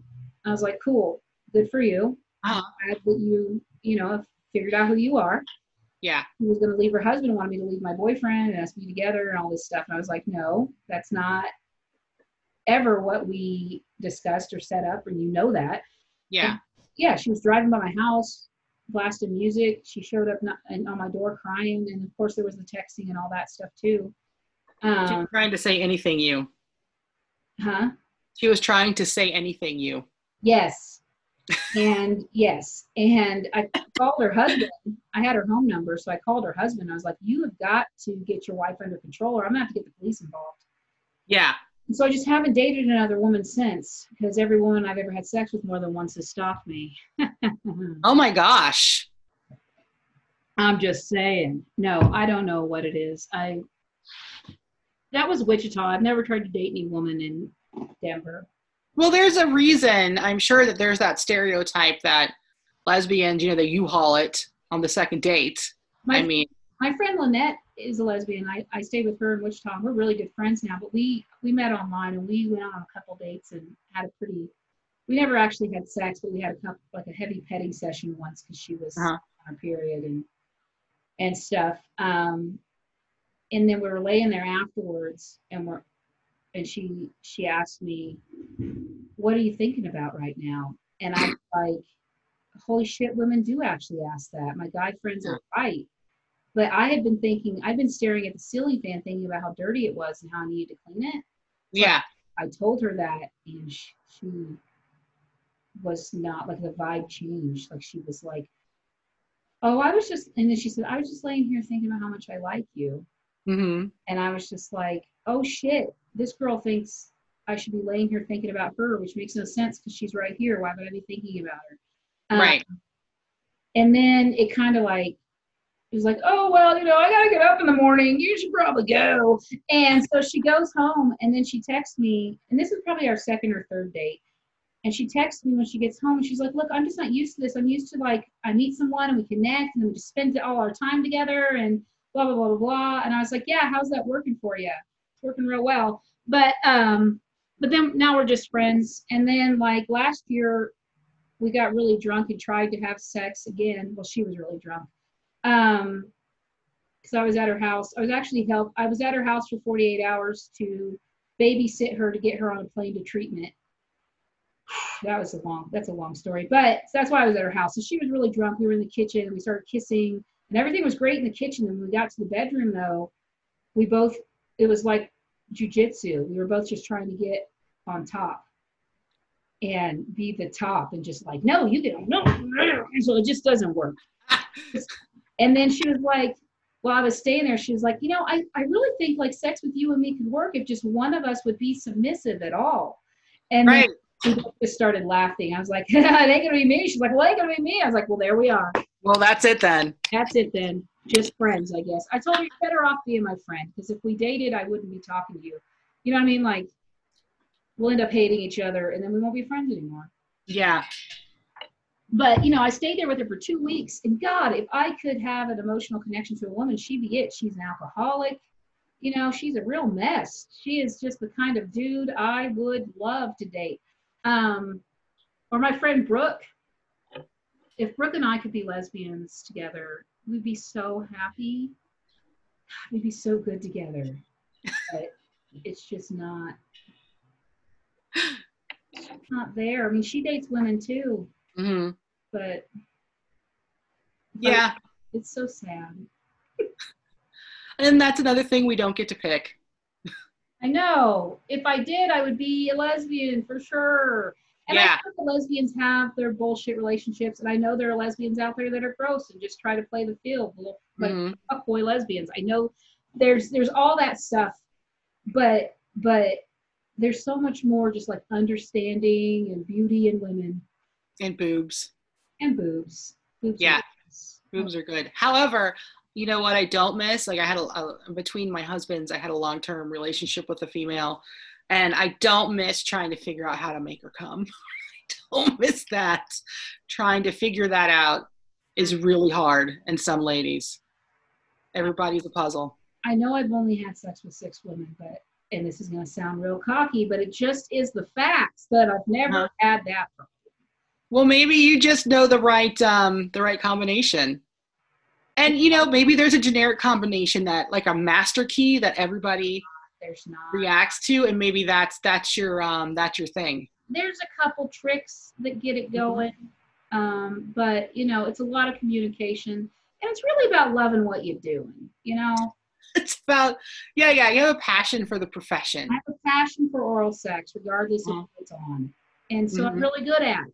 Yeah. Because I just love doing it so much. But I'm a giver, Yeah. I'm a giver. But that's why they fall in love with me, because I fuck them really good. And then when you have sex with somebody and the emotions but they're connecting with me and I'm not connecting with them. Mm-hmm. But they think I am. It feels very real to them. But for me, it's only it's like 99% there. Yeah. There's still just a little something missing to where I don't have that ache in my chest for them. And I don't look at them across the room and just think about how much I love them and how lucky I am. And, I don't do that. I should, but I don't. Mm-hmm. I'm sure there's men like that too, that are bi, but have the same, they're all on the down low in Atlanta. There are heterosexual men that are like that about women. So yeah, I know them. They are there's some of them that are upset about it. They're like, why can't I emotionally connect to the people I want to, you know what I mean? Like, why am I broken? So if I was just a lesbian, I would feel I would be very broken lesbian. Like, Yeah. Now I don't know if I can emotionally connect to men either. So, like, for the long haul, to where I'll put up with anything, because I just, like, the first time they piss me off, I bolt. I'm like, not dealing with that. Yeah. Nope. Unrealistic. Mm-hmm. It's unrealistic. Of course, they're pissing me off within like the first 2 or 3 months. Yeah, I feel like a lot of men don't have any home training. Like they haven't had a strong woman in their life to tell them no whenever they say dumb shit. Or they've had a strong woman in their life and they don't want to deal with another one. That's true. If their mothers were too strong. Yeah. Because the last guy I dated, I thought this dude can handle me. His mom is a Cuban immigrant that came over here by herself, like on a raft at 16, and just showed up on the shores with nothing, and has a PhD in like some sort of like medicine administration or some shit. She's super smart. She's super strong. She, but she had money of her own. He also had a nanny, a live-in nanny maid. Wow. Which at first I was like, ugh. But then she was a strong Hispanic woman. She wasn't like a gushy mushy maid, but she did clean the house, so he didn't have to do a lot of those things. And she cooked the food, but she wasn't. Right. She wasn't like building up his ego, but she wasn't tearing it down like his mother was. So I thought that I could, that it would work, but it turns out that all I did was roast him just a little bit. And he fucking did not go well. Yeah. And I was like, I'm out. If you can't handle me roasting you. Right. You can't be with, and the thing is, like, I didn't roast him until he was like, we've been dating a couple months. We hadn't seen each other a lot because I was busy with comedy and he had his life. We see each other once or twice a week. And so it took some time for me to get to where I liked him enough to roast him. And he was like, you weren't like this in the beginning. You were so nice. And now you're just mean to me. And I was like, I'm not being mean. I'm roasting you. It's like, roast me back. It's fine. And that's how my family's like, well, that's not how my family was. And blah, blah, blah, blah, blah. And he couldn't handle me roasting him. And it was very disappointing. Yeah. And I was like, shit, I gotta go, man. If you can't handle me roasting you, this is not going to end well. Because otherwise things were pretty good with us. He just had a weak spot, and some people, and it's not just men, people have weak spots, and sometimes I rub those weak spots the wrong way, and unintentionally, just the way my behavior is, and they react badly. And he said, I will not take any disrespect. And I was just like, yeah, I didn't roast you in the beginning because I didn't like you that much. And now I really like you. I didn't know what to make fun of you about yet. And I really like you. So now I'm roasting you. That means I like you. Yeah. It's a good thing. So now I think I'm going to just, when I do start dating, I'm just going to roast them off the bat. Immediately. That's usually how I introduce myself to people, is with an insult these days. I'm going to immediately roast them on something. Yeah. If I can't find something to roast them on, I'm not even going to talk to them. I'm immediately going to find something to roast them on and then see how they take it. That's why I kind of want to date a comedian. Because they can handle it and dish it back. Yeah. What I do now is I get crushes on people. And I was doing this before the quarantine, but now it's like amped up a ramp. It's really ratcheted up there. And when you get crushes on comedians, it's great because they put so much content. They're on podcasts. So I got a crush on a dude now who's he's a comedian and he's respected and he's funny, but he's got kids he's raising kind of by himself. They're teenagers, and he said he was 25% comedian now. He's not, it's not like a focus of his life, which is great. So because he's in the scene, but he's not. Yeah. So if things go south, and I'm afraid of things going south with the comedian. One, because people will know those jokes are about me and they'll know my jokes are about them. Two, I get petty and emotional. Mm-hmm. Someone fucks me over and I'm mad at them. And I don't want that part of me to be seen by the scene in public. I don't want to cry. I don't want them to make a joke about me on stage and I cry in the bathroom. Oh God, that could be me if it's the wrong day. You know what I mean? Yeah. Oh yeah. Oh my God, I don't need that. I don't want to be that girl. Like Peggy not Breaking Bad, Mad Men. Yeah, where she goes to the bathroom to cry and she sees the other girl crying and she's like, nope. Yeah. I'm not gonna be that bitch. No.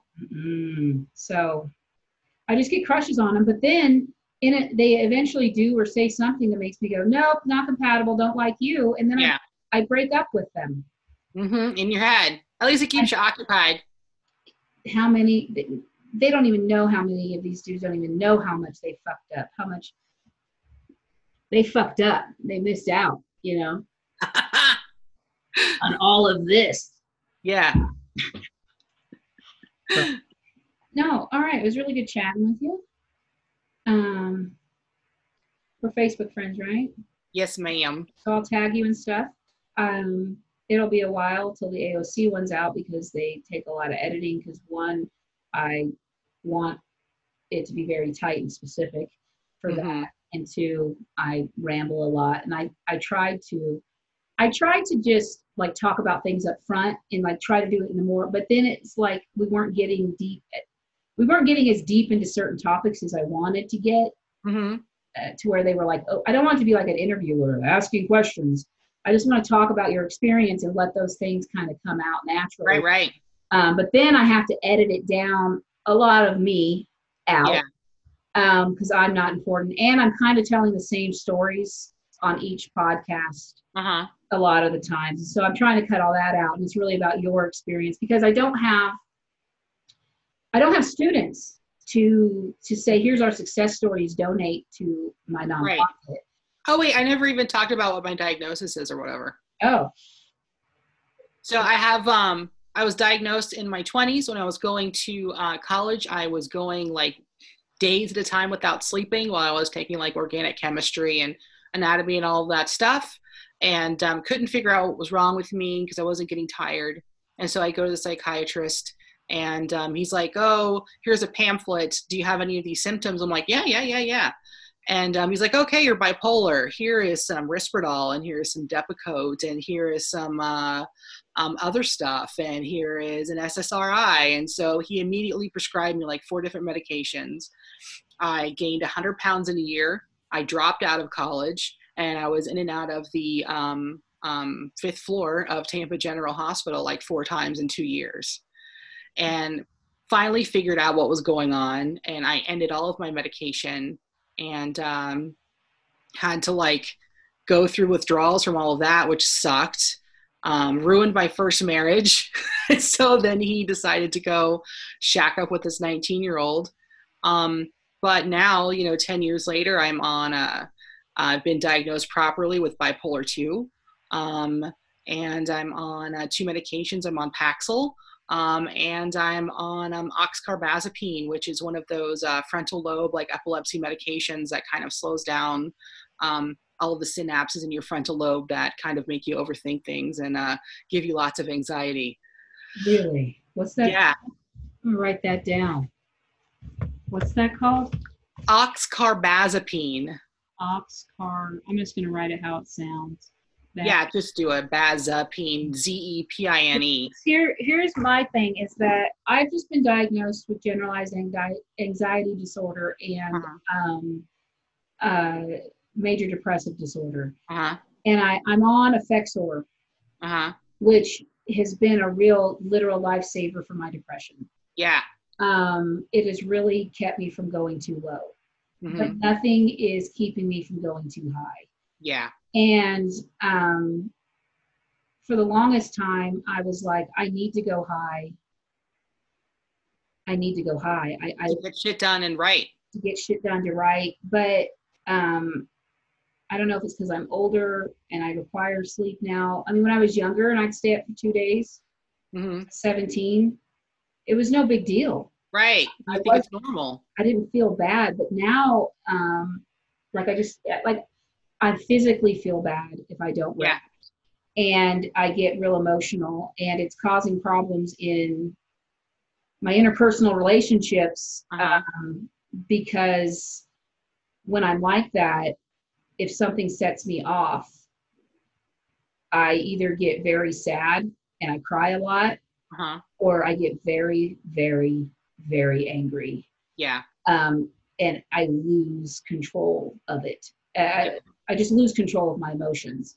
And so also part of it is like when I'm manic, I feel so good that if anybody does anything to try to bring me down, insult me in any way, I'm very hyper to it, and I will fucking go off and say shit and make a big scene. And so I just can't have that. So I do not think I'm diagnosed correctly. And I think it's mostly because of the words it's not the medical professional's fault. I think it's because of how I was explaining my experience to them. I think that I didn't want to be crazy, so when I would go to them, I would dumb it down. Yes, yeah, I did that for so many years. Yeah, you want to, if you're a people pleaser, then you even want to people please your therapist and your psychiatrist, and so you go in there, and as women do, we downplay our symptoms. Yeah. And so we don't give them the right information that they can use and to diagnose us properly. So I feel like that whole process, we have to rethink about that. And we have to teach women and our daughters that you have to be absolutely honest with your medical professionals, no matter if you think they're not going to believe you or not, or if it sounds crazy to you. If they don't have all the information and you're not forthright with it, then they cannot help you at all. Yeah. So so if I had something, and that is my problem, is that I am an overthinker. And I see the benefits of being an overthinker to some degree. It helped me when I was an HR manager, because part of your job as an HR manager is to overthink the worst case scenarios and prepare your company for them with policies so that you don't have lawsuits. So there is a benefit to having that, and I don't want to lose it altogether. But I have got it is torturing me.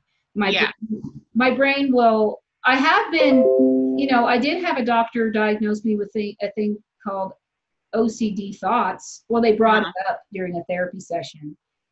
And so I looked into that, and I was like, that makes sense, because I don't have OCD behavior necessarily or anything, but it's a thought pattern that if something, like, I got to be careful what movies I watch. Yeah. Because if I watch a movie about, even Independence Day sent me into a spiral. Because in the scene where she saves her kid and her dog are with her, I had 4 kids. And like, how would I save all 4 of my kids if it was the end of the world? And it just spiraled me. The thoughts, I couldn't get them to get out of my head. I couldn't make them play, and they were torturing me. Or I'll probably cut this out, but this is a true part of my existence, and it's not something I'm proud of, but I couldn't control it.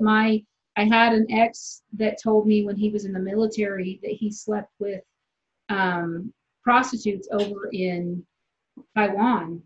And I couldn't get it out of my head when we were having sex if this is how he fucked those prostitutes. And it ended up manifesting in me starting to just feel animosity towards Asian women.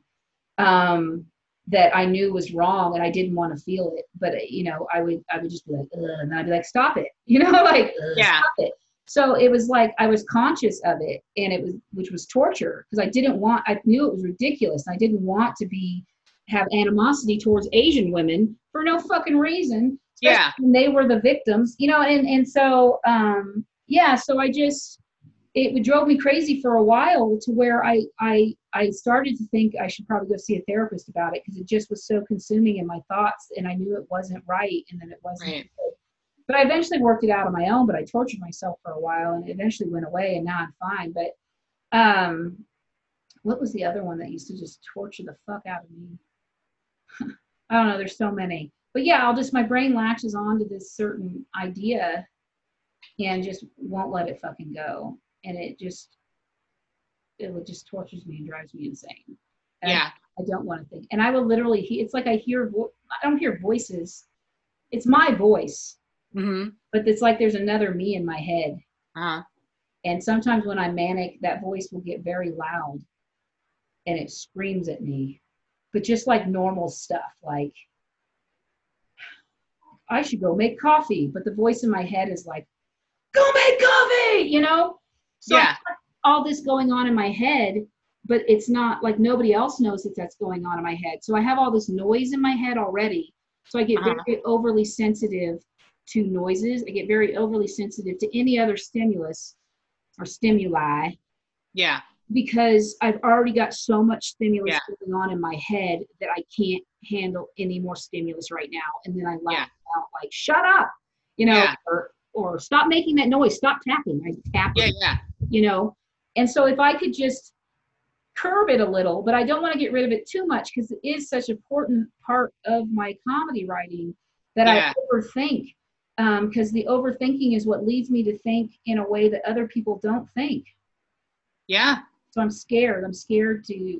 Because most of the drugs I've taken for anxiety, mirtazapine and stuff like that, has really made me a zombie, and I don't feel anything, and I can't be like that. So I don't think about anything, and that's a torture in itself.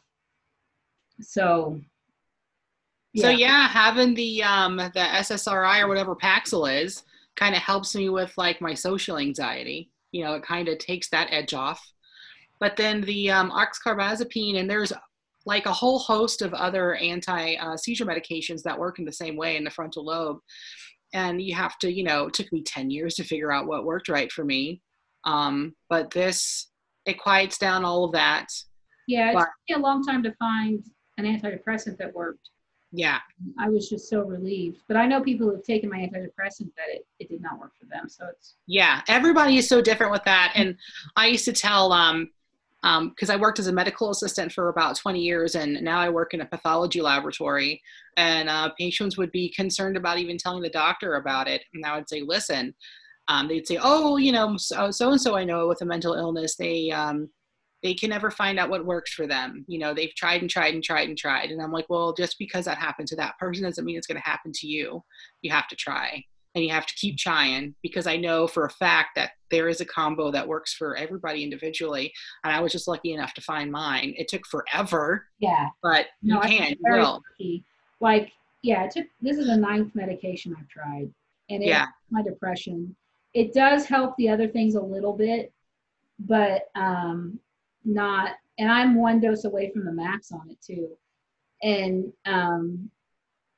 it doesn't help. The manic phases are less, for sure. They happen, well, they were before the quarantine. Now they're happening, like, I'd say once a week. I don't sleep for 2 days.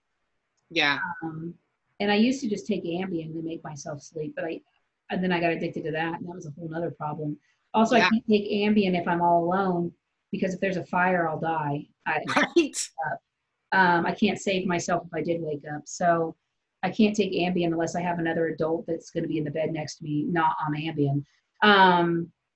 So that was the solution. I mean, Xanax helped, but of course, then that's another addiction. Yeah, it is. And so I haven't found anything that the side effects I can handle is really what it is. But I'm willing to try. I think now would be a good time maybe to try, because if it works under these extreme situation, this extreme situation I'm in, then it's going to definitely work when I'm not out there. And also, if it does have some sort of adverse effect that is unpleasant for me or other people, keep it in the house. Yeah, and no one else will be affected by it. And I have enough, my mom's concerned with me. I've been talking to my mom about it. She's concerned with me meddling with my medications right now because I am alone and there's nobody there to call for help for me if I get to a state where I'm not going to call for help for myself. But I am to a point with my mental illness that I know it well enough, and I know myself well enough that I know when I'm getting bad to stop it, and I know where to reach out for help, and I know how to get it. If I need it, I will just straight up drive myself to the emergency room, worst case scenario, and I know to do that. And so, and I have done that, in the past. And so, I just walk into an emergency room and say, I feel like I'm going to hurt myself if I'm left alone any longer. Yeah, I've done that. Mm-hmm. And I need, I just need someone to watch me. And then I've been in emergency rooms where they called their psych person down and they talked to me, and I was able to just go home and I was fine. And then I've had times where I had to be admitted for a day or two or whatever. I know, I would almost be completely down for just being admitted to somewhere and trying medications under medical care. I did that. I was in the hospital for like 14 days one time. And that was just so they could figure out the medication issue, because I had severe suicidal thoughts after I was taking all of those medications that crazy psychiatrist had prescribed me. And I thought it was me getting worse, but in reality, it was the medications.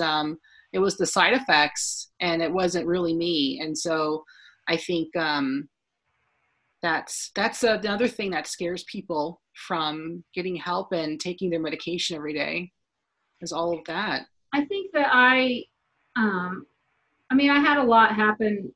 Like the quarantine happened, comedy got taken away, me and that dude broke up, and then I got a job and got fired from it, all within the first 3 weeks of this shit, like March. The middle of March till the first week of April was really fucking hard. And I did get really low, and I called my mother, and I wish I hadn't worried her, but it turned out to be good, because I've never really discussed it that deeply with my mother. But I told her that because she always says, it would destroy me if you killed yourself. It would destroy your children. Think about them. And I said, well, right now, Mom, to be honest with you, in my sick mind, I think if you really love me, you let me go. Yeah, that's the illness makes you think that way. That's what my brain is telling me. And I know I'm not going to kill myself, Mom, just to say that I'm not going to kill myself. I'm not going to act on it. But you have to understand that is what my brain's telling me.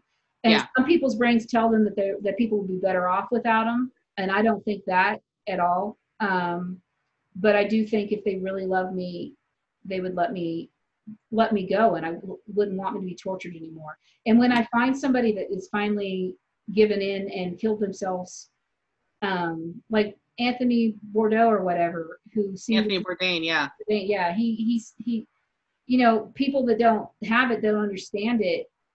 And I was like, he just lost his battle with mental illness. Yeah. And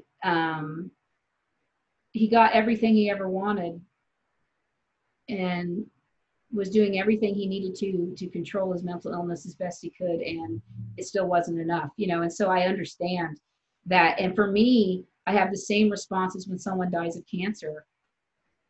It's sad, but at least they're not in pain anymore, and so I just have a different, and I wouldn't kill myself, but I said that to my mom. I was like, if I had cancer, you would be grateful when I died, because I wouldn't be in pain anymore. Right. And she's like, well, that's different. I'm like, well, not really. Yeah. It's not in my sick brain. Yeah. Not in my sick brain. It's not any different. And so obviously I still need something more than what I'm on. And I don't really know. I've never really given therapy a try, but honestly, I really am able to figure stuff out on my own. I mean, I have a friend that's going to, she's almost done with school to be a therapist and stuff. And I stayed with her for a little while when I moved here in Thornton.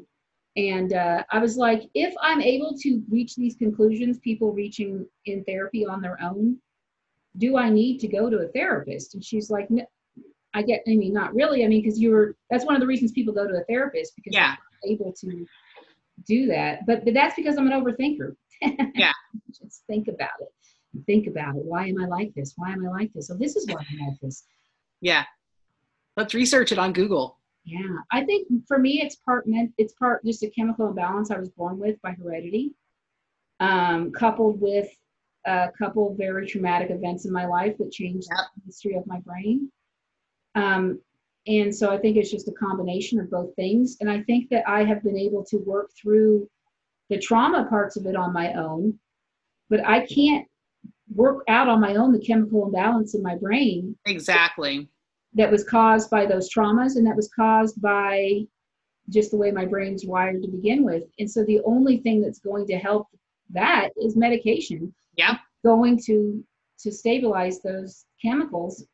And it's really, you just got to try all the different medications until you got to find a good doctor that's willing to work with you on it. And I like to find therapists who aren't drug pushers, because my eldest son has autism.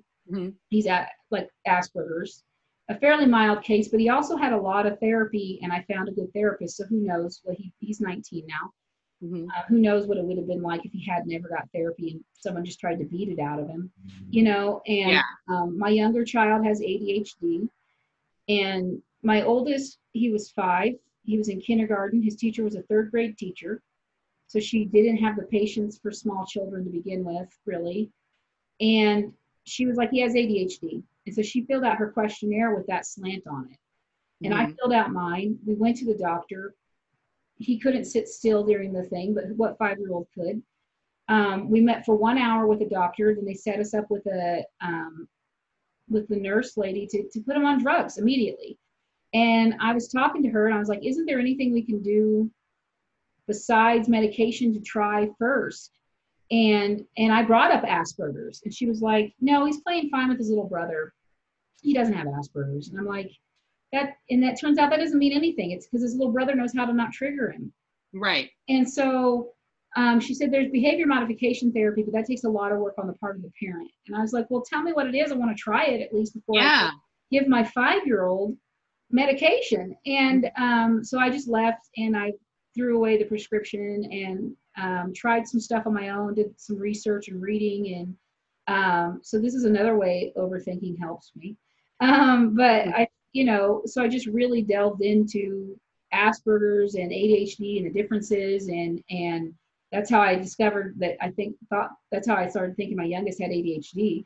But then I got real lucky and found basically the best person I could find in the state of Kansas happened to be in Wichita, and on my network, I happened to find him. And he just made a huge difference in my kid's life. Like it would have been a night and day situation. He mostly trained me on how to raise a person that has Asperger's. Yeah. But he helped him too. And he did a lot of testing. He was like, I don't even want to discuss medication until I have a proper diagnosis. And to do that, I need to do all these testing. So we spent, he went twice a week for a month just doing testing. And I don't remember how much the insurance paid, but I paid $1,000 all that testing. And I was lucky enough to be able to have $1,000 to pay for the testing, Yeah.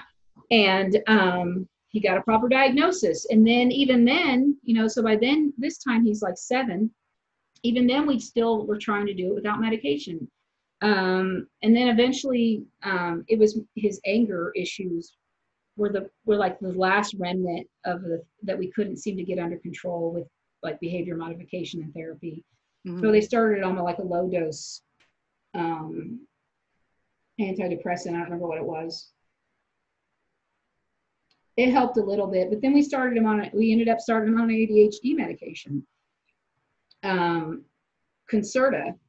But we had a long discussion about them, and I went home and I read all about the different ones, and I decided which, I did my homework on the medications and talked to other people whose children in groups who was on it, and I did all this research, and then I was like, I picked Concerta and we put him on it, and it really helped him. But then when he reached middle school and he started changing classes, he didn't need it anymore, so he went off. And so we put my younger son on it too, who by that time he had ADHD, and he almost kept getting hit by cars because he would just bolt across the street, and he was also like playing with fire, and so like it was starting to be dangerous. I could handle him, and the school could not handle him. So we put him on the same medication, and it worked really well for him. And then he quit in middle school, and he should have still been on it, but he was 12. And so I wasn't going to force him to take medication. Right. He graduated high school this year. Nice. So it turned out okay. Did he graduate with a really good GPA like he probably could have if he was taking drugs? No, but he doesn't care. And I saw a meme before I got put in Facebook jail. And it said that my child's mental illness is more important than their grades. Mm-hmm. And he definitely had the intelligence and the ability, and with the Concerta, the ability to concentrate to get good grades. But he didn't like the way it made him feel. Yeah. And it made him not able to eat, and he was super skinny. And he didn't like the way it made him feel. And so he refused to take it. And so I was like, okay, I'm not going to force you to take it. And he just struggled in school, but he struggled in school, but he didn't come home to somebody who was making him feel bad about it. I just was like, just pass your classes. Just pass them. That's all I want. Just pass the classes, get the piece of paper. We're not going to worry about your GPA. You're not going to get scholarships. It doesn't fucking matter. Yeah. Just pass your classes in high school. And, you know, and so I just quit paying attention to his school. I didn't get on him about homework, and the teachers would be like, I give him 2 or 3 chances to do his homework and he doesn't do it. And I was like, why are you giving him 2 or 3 chances? Just give him a 0. And they were like, if I did that, he'd be failing all his classes. And I was like, well, then fail him. If that's what his efforts are providing, fail. I'm not going to drag him through. I can't make him do his homework. He's 13 years old. Yeah. What am I supposed to do? And so he has to be self-motivated at some point, and he did. And so, like the post I made when he graduated high school, because people were congratulating me. Mm-hmm. And I was like, don't congratulate me. I quit Karen when he was 12. Yeah. He graduated high school because he did the work, and he did the bare minimum. But he did it. And he did it on his own. He didn't do it with any hassle from me. I haven't paid attention to their grades. I don't even look at their report cards. Mm-hmm. I don't care. I don't give a shit. Yeah. Well, I cared with my other kid, but that's because he had aspirations he wants to be an accountant, be a CPA, and he has different aspirations. Yeah. And I cared in a way that I was more like, well, if you have these goals, you're going to need good grades to reach these goals. Yeah. You know, I don't care, but if you care, you're going to want to have good grades. So I would remind him of that, you know, occasionally. But yeah, you just kind of I wasn't going to force my kids to take medication, but you just got to find the right therapist or the right doctor, which is hard. Yeah, it is. I haven't found one here. I've never found one anywhere. There was one in Wichita I kind of liked right before I left. Mm-hmm. She was pretty good, but I haven't found anybody here. I did therapy for a year with there was this place in Tampa called the Crisis Center, and it's like a health department funded specifically for people who are victims of trauma or childhood abuse or whatever, to come get therapy. And I did that for a year, and it was super hard. And then at the end of it, I had to like write letters to my parents and like let go of them, and all of that it was a shitty year. But let me tell you, that is off my back. It's off my back now. Those are the kind of organizations I'm wanting to work with the nonprofit, to get my students from. People who have done the work and are out of the depths of the trauma. I don't want to like spring in on somebody that, you know, just revealed their rape to the Rape Crisis Center. Right. Hey, you know, but like the women, they'll know who the women are that would benefit from this. And who to refer to it and stuff like that. So I want to like partner with those organizations to reach those women, to kind of just move them on to the next phase of their treatment, the next phase of their therapy, and take all those things they've learned, all that work they've done, and be able to take it out into the world. I think a good resource for that would probably be DV shelters, because they refer their clients to those types of therapists a lot. And so they probably have like preferred vendors for that sort of thing. So I'm sure there's somebody. Are you in Denver now? Yeah. Yeah, I'm sure you could probably find them. I want to get some of them on the podcast, but I want to get it. I'm about to move. If I'm going to interview those kind of people, one, I want the video, and I want to have my setup more pretty like yours, or something. I got to have a better backdrop.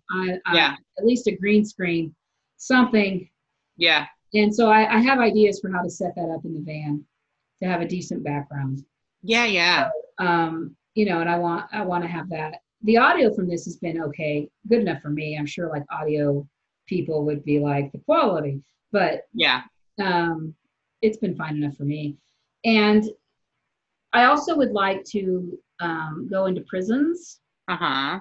I think that would be, you know, just go in there and teach, you know, the people that they've deemed okay to do it. Maybe people that are in there for 2 or 3 years for like nonviolent things. Yeah. Thing, you know, and just to teach them comedy, because I think that I mean, as an overthinker, see, man, the overthinking is so helpful. I can it also gives me a lot more empathy because I'm just like imagining myself in prison, especially now with this situation. Yeah. I know it's not prison, but just to give them something, because I know that I've dated a lot of addicts and alcoholics. And that's kind of the crew I ran with as kids. So I'd watched them go through it. And if you don't have any hope for a better life, why not get high? Why not get drunk? Why not?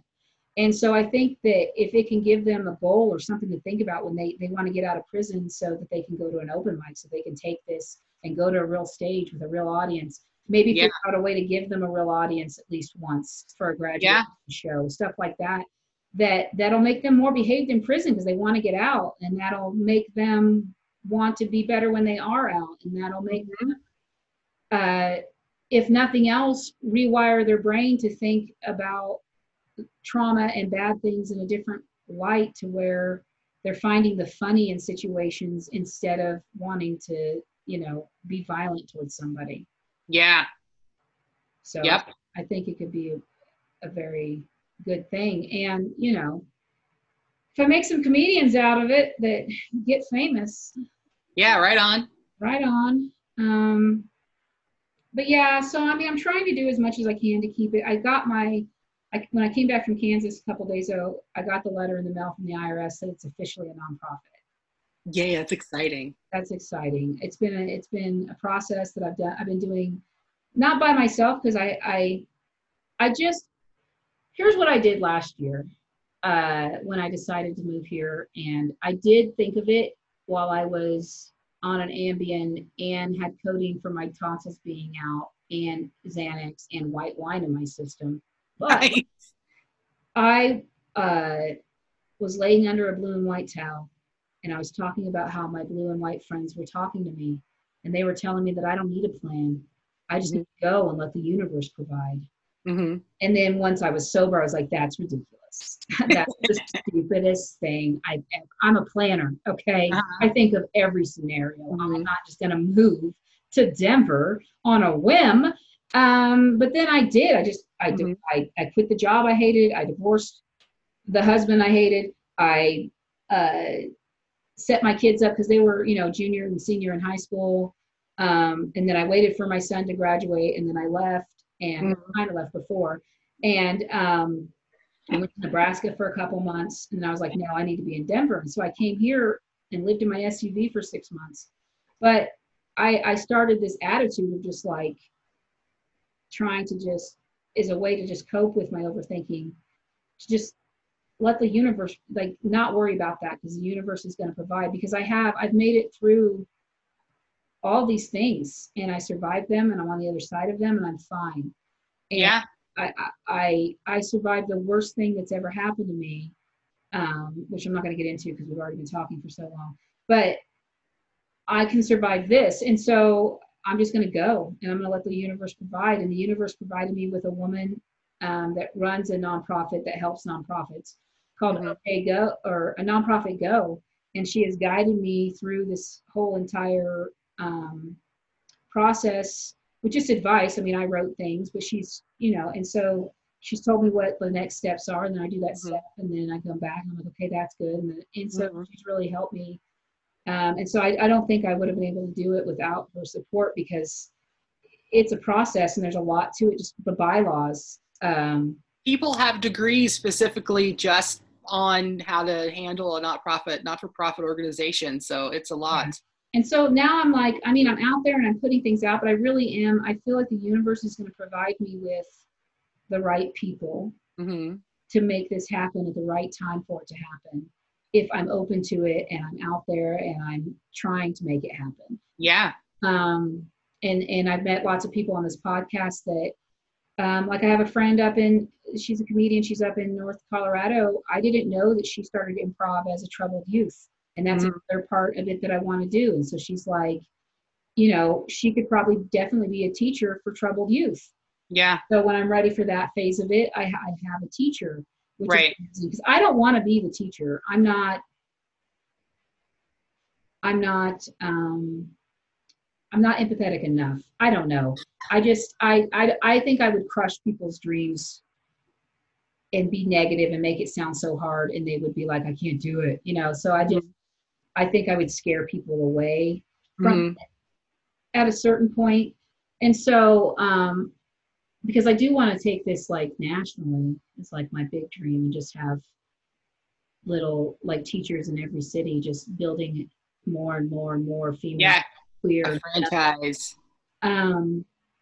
So, but then they all have their like areas of expertise. Like the one here, Denver, has Christy Buckley, who she has males that go to her class, but it's mostly females, and she's helping some really, really funny women get out there. And the three that I've seen come out of her scene are so good. I had one on the podcast already. They're already so good. And so I think like she'd be a great one for women. And then I have another one in North Colorado. There's an option in South Colorado, in Colorado Springs, that's at the community college, but I don't know if that would be right to send everybody to, because it's a man. Right. And I don't know.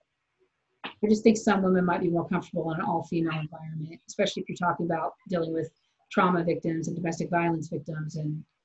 But there are domestic violence victims that are women on women. Yeah. Oh yeah. There's definitely. I've been in group therapy with those chicks, man. Which is a voice we don't hear. We don't hear that side of domestic violence. And the only way we're going to hear that side of domestic violence is if those people's voices are heard. And one way for those people's voices to be heard is through comedy and through and through the the media. And that's how you get those voices heard, and break stereotypes and get those kinds of things out there. I mean, and there are men that are abused by women. Maybe not physically as much as just mentally. And I know someone who is in the middle of that with a woman, and I've seen it, and it's more of a, mental fuck, but it's the same thing. If they were a woman and that was a man, I would tell them, get out. Yeah. Because I feel like your life might be in danger soon. They're controlling you. They're controlling everything you do. You need to get out. This is unsafe. But because it's a man and she's a woman, I don't feel like his physical safety is necessarily in danger, but his mental safety is. Yeah. Sure. So, but I really focus on the others, the voices we don't hear. Yeah. Because that's how I've been helped as a person, is to hear those voices and to be like, oh, that's how I feel too. Yeah. And you just feel like less of a freak. Very few people's stories are unique to just them. It's true. And need to get as many stories out there as possible. Yep. So that's really the goal. That's like it's not in our mission statement. Our mission statement. It's me. I say we and our, but so far it's just me. I mean, I have a board, obviously, but yeah. I'm pretty excited about it. I don't sound like I am. I know my face doesn't look excited, but I am. I'm just not, I don't express excitement like normal people. I'm like, oh. Depends on the day for me. I did once find out I made it in a comedy contest. And that, not that I made it, but that it was, I didn't win, but I found out I came in fourth. Nice. And I was like, ee! I made this noise and I did this little thing. I was like, and I was like, what the fuck was that? Is that what excitement looks like? Because I don't like that. Okay, we definitely got everything. I'm glad you stopped us to talk about that. That is important. That's part of the whole point. Yeah. I get off track, which really is just punishing myself because now I have to do so much editing. But it's worth it because I think that it gets me the footage I need, like Yeah. a documentary. Mm-hmm. You talk to them about all sorts of stuff, and then you put in the stuff that matters to the documentary. Yes. There's a lot of processing. Yeah. I want to get into film too. Man, my festival, which I think I'm going to get to have happen still. I have a film in it this year. It's like a dark comedy, but it's written and directed and starred in by women, and a sketch group and an improv group. And That's awesome. I want it to be more than stand up. I want it to be entire, because it's the art of comedy, and that art has many different forms. Yes, it does. And they're all welcome. I love improv. They all, and I think they all have the same benefit. That's why I'm like, want to teach people improv if they want to do improv or stand up, because they all in the end have the same benefit for people of giving them this outlet and just art. When somebody is an artist and they're not doing their art, it's torturous. And so I think, like, because for me, when I did comedy for the first time, I came off the stage transformed into a different person immediately. And and it's the love of my life, comedy. Mm-hmm. And I am perfectly fine being in an open polyamorous relationship with it. And the more people that I can get to love comedy and get the love of comedy back, the better. Yeah. It's all about love, man, peace, and trust the universe. I think like that's my next phase. Like I go through phases every few years. I get it. So I think I'm going to try hippy dippy. Usually what happens with the phases is, like, I was super religious and I swung super atheist, and now I'm swinging back to the middle. So what I'm going to do is like live in a van and get super hippie. And then I'll get tired of that after a while. And then I'll come back to a place of more equilibrium. Yeah. Yeah. So I think hippy dippy is my next phase for sure. You need some skirts. I like I'm shaving my head so I don't have to worry about washing it, but I like the whole like simpleness of it, like not bathing and conserving water, and not being so consumed with the way you look or smell. Yeah. Who's got time for smells? Yeah, I don't think I put on deodorant today. I did shower. Oh, that's good. I washed my armpits. At least. That's a win. That's a win right now.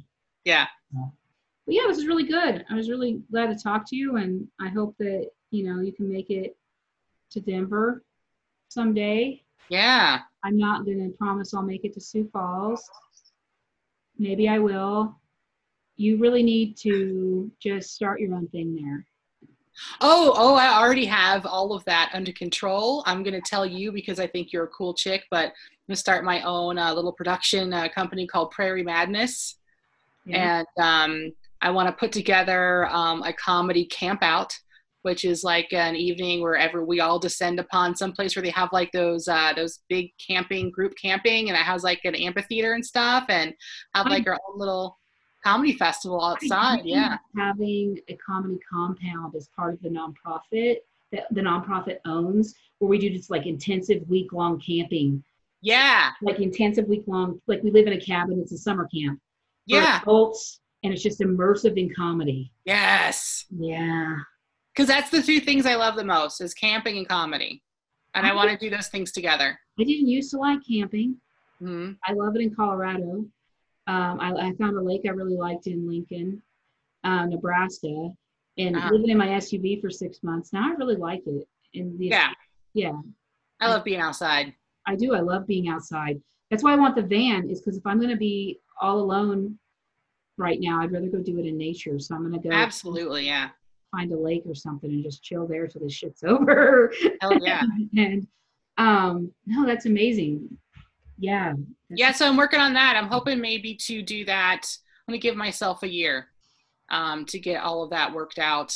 So hopefully maybe like the end of next summer. Yeah. Just one night, something simple, if you ever want to start teaching comedy and start and find some people, and we can partner with some people in South Dakota. Oh, yeah. That scene needs more female comics. Girl, you are not wrong. You are there's me and like 2 other chicks, and that's it. And then one open mic, this girl came and she was fucking hilarious. And then the next asshole that came up, his whole set was about all the disgusting things he was going to do to her. And I almost punched that guy in the face. I was so pissed. That's exactly what happened to me. And she never came back. And I don't want to go back. Yeah. But if I knew that there was this being built there, if there was a female scene, essentially, because it's going to have to be built initially separate from everybody else, I would go back, because Sioux Falls could have a great comedy scene because of its location, because a lot of comics travel through there. Absolutely. Go to other places. That's how I've gone through. That's how I know Sioux Falls comedians. It's because I've gone through there, and they come through Wichita, and so it's a place where a lot of people drive through, and it could be a really decent scene. I mean, it's not going to be Denver, but it could be a really good scene. Yeah, like there's some good comics here. Some of these guys are fucking hilarious. But it's scaring women off. It is. And luckily, I'm one of those bitches that if you're not going to scare me off, I'm going to come do my own thing, you know? Good. So. No, I'd totally be down if you ever get to a point where you want to partner with Art of Comedy and teach classes up there. Oh, absolutely, girl. Just ask me. That's all. Yeah, I'm just trying to get Denver underway. Yeah. And start having, so that way I can go to other places and have more of although it might be good to start in a smaller place and learn my mistakes there. Yeah. But I tried to do it in Wichita, but there's no one that I like. My brother is the only person that I would associate my nonprofit with in that way.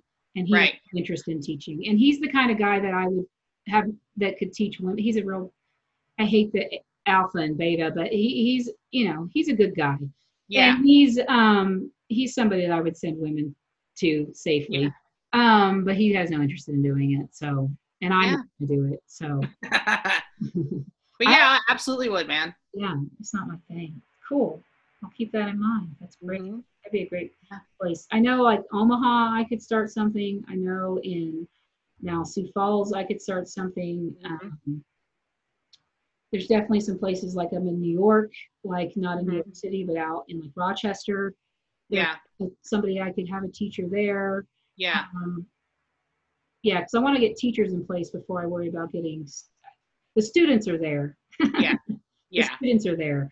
I really don't think once I can get it going, it's going to be too hard to find students. But I want to find, and then it gives you an income. The nonprofit would pay you, to teach them. And so it helps. And well, we've got this really cool place here in downtown called the Multicultural Center. And so it's a place where we have a lot of immigrants in Sioux Falls, a lot of people from Somalia and Ethiopia and Ghana and places like that. But we also, we've got a lot of Native Americans. And so they go there for they have group therapy and like activities and that sort of thing. So I think the Multicultural Center would probably, it's not only a great space to host something like that, but it's also a great space to find clients and guests who want that kind of service. Yeah, I mean, I think that like initially I might try just having people that want to do a class and submit to it. To receive the scholarship and, maybe interview them or something. And I don't want to reject people for a scholarship, but, I just want to make sure that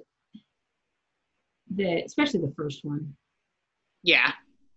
Is the right fit, like the Rosa Parks of my nonprofit.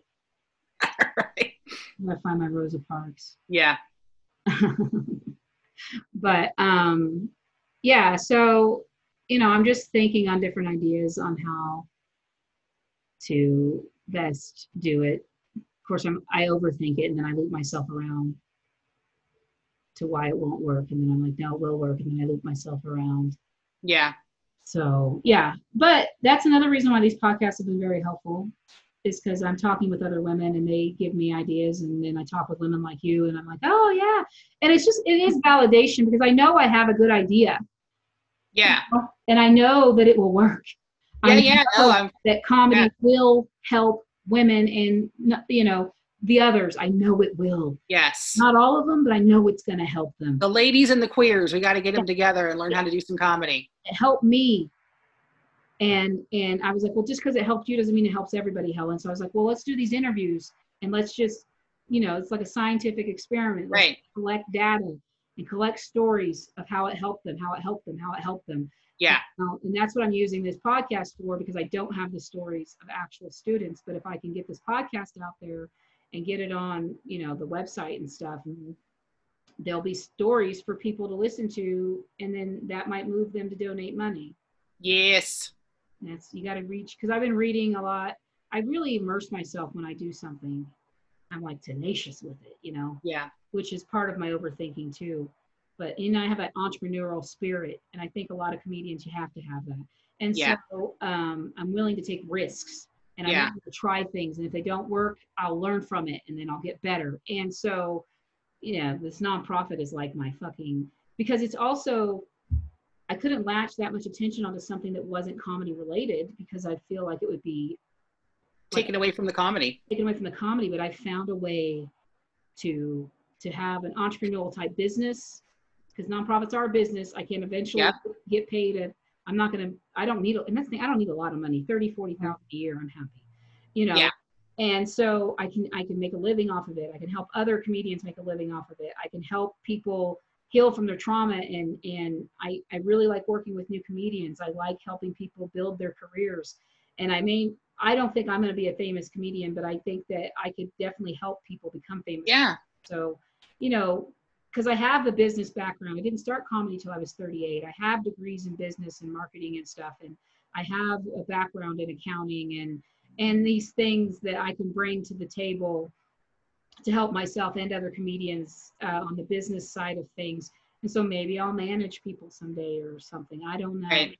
But I love doing all of that. And so I found with this nonprofit, though, I don't need to be a manager, but with this nonprofit, I found a way to do all the things that I love and that I'm good at and that I excel at and that I'm passionate about and that I feel good doing. Because I don't want to, that was my problem with having a day job. I don't want to work I was an accountant for a high-end jewelry store, and I just wow. part of the problem, and it made me sick. $750,000 watches. I was like, I'm not a consumer. I don't feel passionate about this at all. And now I've done 2 interviews with the National Renewable Energy Lab, which is actually managed by a nonprofit. And the government has contracted with a nonprofit that was formed specifically to run the National Renewable Energy Lab, to kind of have an extra layer of oversight. But yeah, I think, and that's like the only job that I want if I'm going to take a day job. But I like what they're doing in the lab. Like, that's the future. That's part of what might save humanity is renewable energy. Yeah. So I can go to work every day and know I'm part of that in the way that I can be, which is doing accounts payable. And so, but I know I can be part of the solution instead of continuing to be part of the problem. Right. So I found a way to do that with comedy with this nonprofit, and I'm very, very excited and passionate about it. And I think that, there's a lot of other places I would like to help people, like comics who are trying to be sober after doing comedy for a long time, because I've watched some of them. They go and they needed the alcohol to get up there, and they're not confident anymore without the alcohol. So, if they could have a class that was more geared towards somebody who already knows the business, you know what I mean? Like, there could be some way that it could be worked out to basically teach them comedy. Well, there's this guy I know, William Conway, and he does some showcases occasionally at Bosses, and he calls them the Boozeless comedy show. Andy Gold is a comedian who does a lot of sober comedy. Yeah, and so I did one of those for him one time, and that was lots of fun. And there's lots of people out there trying to be sober that want to have adult fun without alcohol being right. So I think there's a whole way that art of comedy could get involved with that to help, bike classes and stuff like that. And I think that, the troubled youth, and there's so many different, and then you start getting into cultures like getting more Native American comedians out there. And yeah, I'm, you know, after being up here and like that's, I didn't realize what a big population they had here. Yeah. But come on, man, there's got to be like, really, there's no Native American comedians coming to the open mics when there's like, you know, how many thousands of them that live in this town? It just seems ridiculous to me. There's one here, and there's I've met a couple along the way when traveling around, and there's actually like a small like festival for it down, I think in New Mexico. Mm-hmm. That I met the person that works with the nonprofit. She was up here at High Plains, like scouting basically. And so I met her, and she told me about that nonprofit or that festival, and that's amazing. And then I interviewed a woman who's in LA who's starting to, basically her show is going to be about people doing comedy in a different language, not English, but, you know, and she's, you know, Middle Eastern. And I met another woman that's Middle Eastern that lives in New York. But yeah, just the Middle Eastern, especially women comedians, you see, to break the stereotypes of what Middle Eastern women are, right, and Muslim women are, and their stories out there to see, you know, and just there's so many freaking voices that need to be heard that aren't being heard. And I think that the art of comedy will eventually, hopefully in the grand scheme, envelop all of those people. Basically, for the most part, anybody but cisgender, straight, white males. Yeah. And African American males, and Hispanic males. I think we have enough of that. Yeah, I agree. Yeah. I like it seems like every show in the Midwest, it's 4 white guys. Yeah.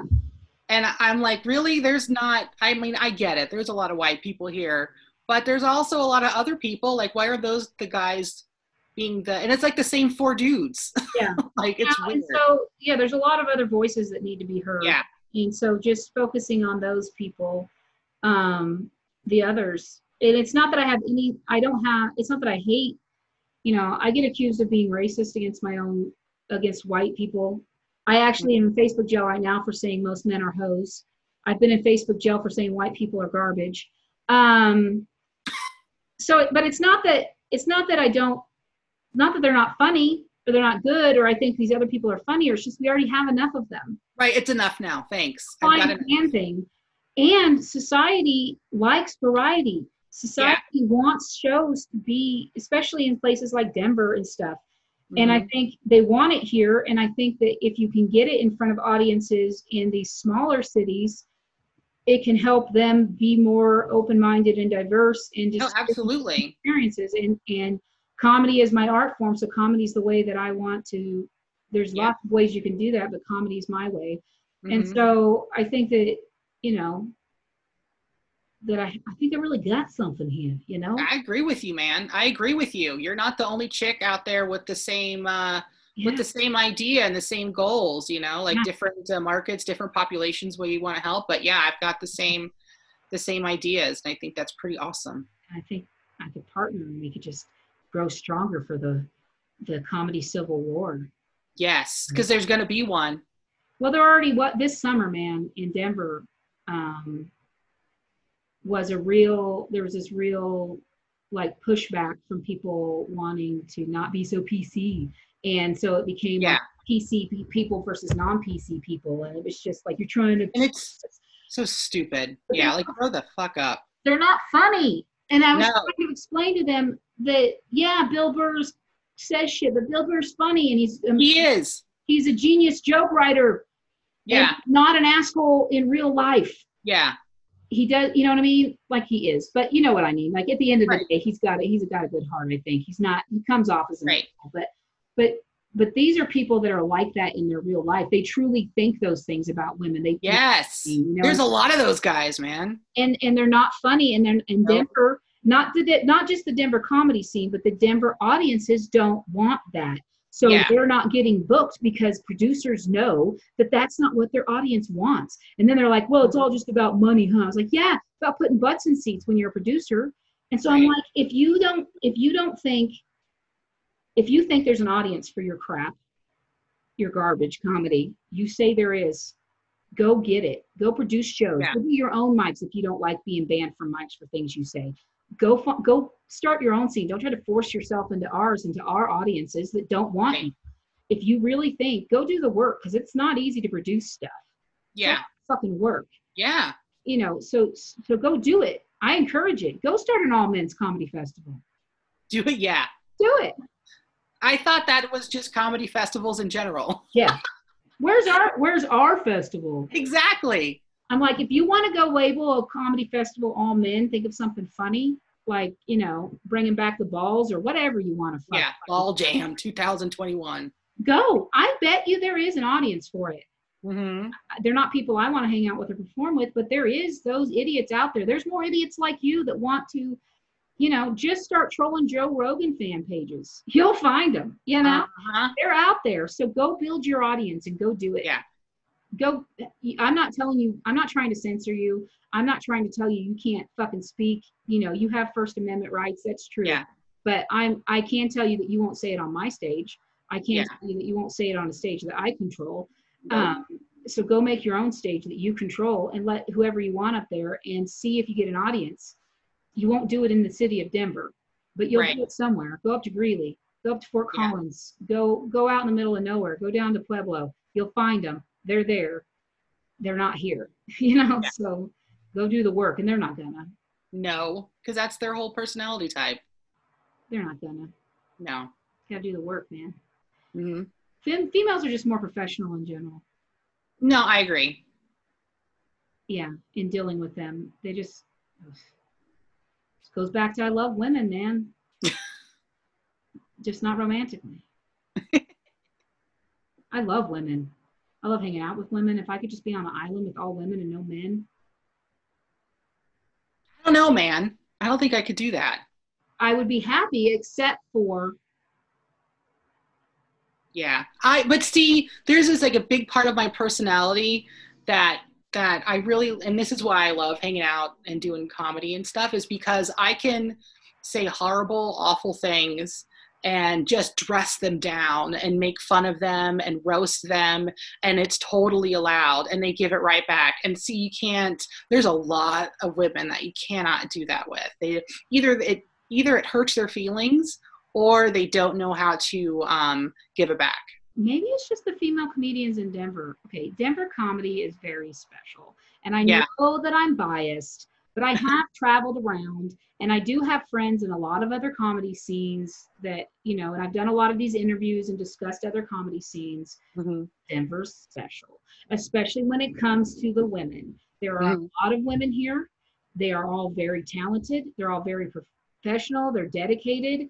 And they can dish it and they can take it, and they're running the scene pretty much at the moment. It's being run by women, and it's amazing and it's beautiful. And it's one of the reasons I wanted to be in Denver and wanted to start my nonprofit here.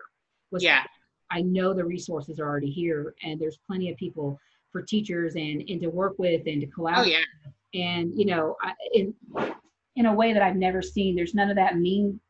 There's not really any of that mean girl stuff. I mean, maybe there is, but it's not to a degree that it's not the women that are in any sort of power in the scene are not these mean girls that are mean to women for no reason. It's not like that here either, but there's only 3 of us. Yeah. It's like me, this chick, Sarah King, and this other girl, Regina, and Regina shows up, I don't know, maybe every few months. So most of the time I'm the only girl at any of these shows. I think if you can just provide a safe space.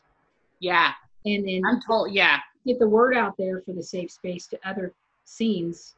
Yeah. Other scenes that are close to you, and stuff. They'll, you know, Sioux Falls could, it's a great little city. It is. It's a great little city, and I think that there's the good audience there for it, and I think that it's a good place for you could get a lot of big name comedians traveling through there that'll do a one-year for your show for tips. Yeah. Like in Wichita, I had Mo Alexander through, who he headlines shows here all the time for tips, because because he happened to be traveling through and it's a Tuesday. Why not? You know? Yeah. And so Sioux Falls has that potential, but they have something that Wichita doesn't have, which is a more, for those kinds of cities, liberal, open-minded, Yeah. rural, diverse ness that Wichita is lacking. Yeah. But yeah, I think it could be. I think Sioux Falls could be a really good scene with the right Yeah. in there. I'm very excited that you're there, and and that you can start that because it needs it real bad. Yeah, I'm working on it. I've only been here almost 2 years, and I'm just from the little I've gotten to know you, I feel like you're gonna be like, I want to cry because you're gonna be like the savior of Sioux Falls comedy, and because I love it, but I don't want to go there and deal with it. Yeah, no, yeah, I totally understand, and it's a pain in the ass, but I've really had to polish up my Especially when I don't have to go deal with that stuff. I can just passing through Sioux Falls and go on with my life. Right. I don't need the stage time like I used to. I'm not desperate for it. So I don't have to deal with that shit anymore. So I don't. So if it's a scene where I don't feel safe, I just won't go to it. Yeah, it's true. And I've told them, and I don't think they get it. And, I'm going to use this information that I didn't realize that it was other women from other cities were coming and feeling that same way. And I feel like super validated.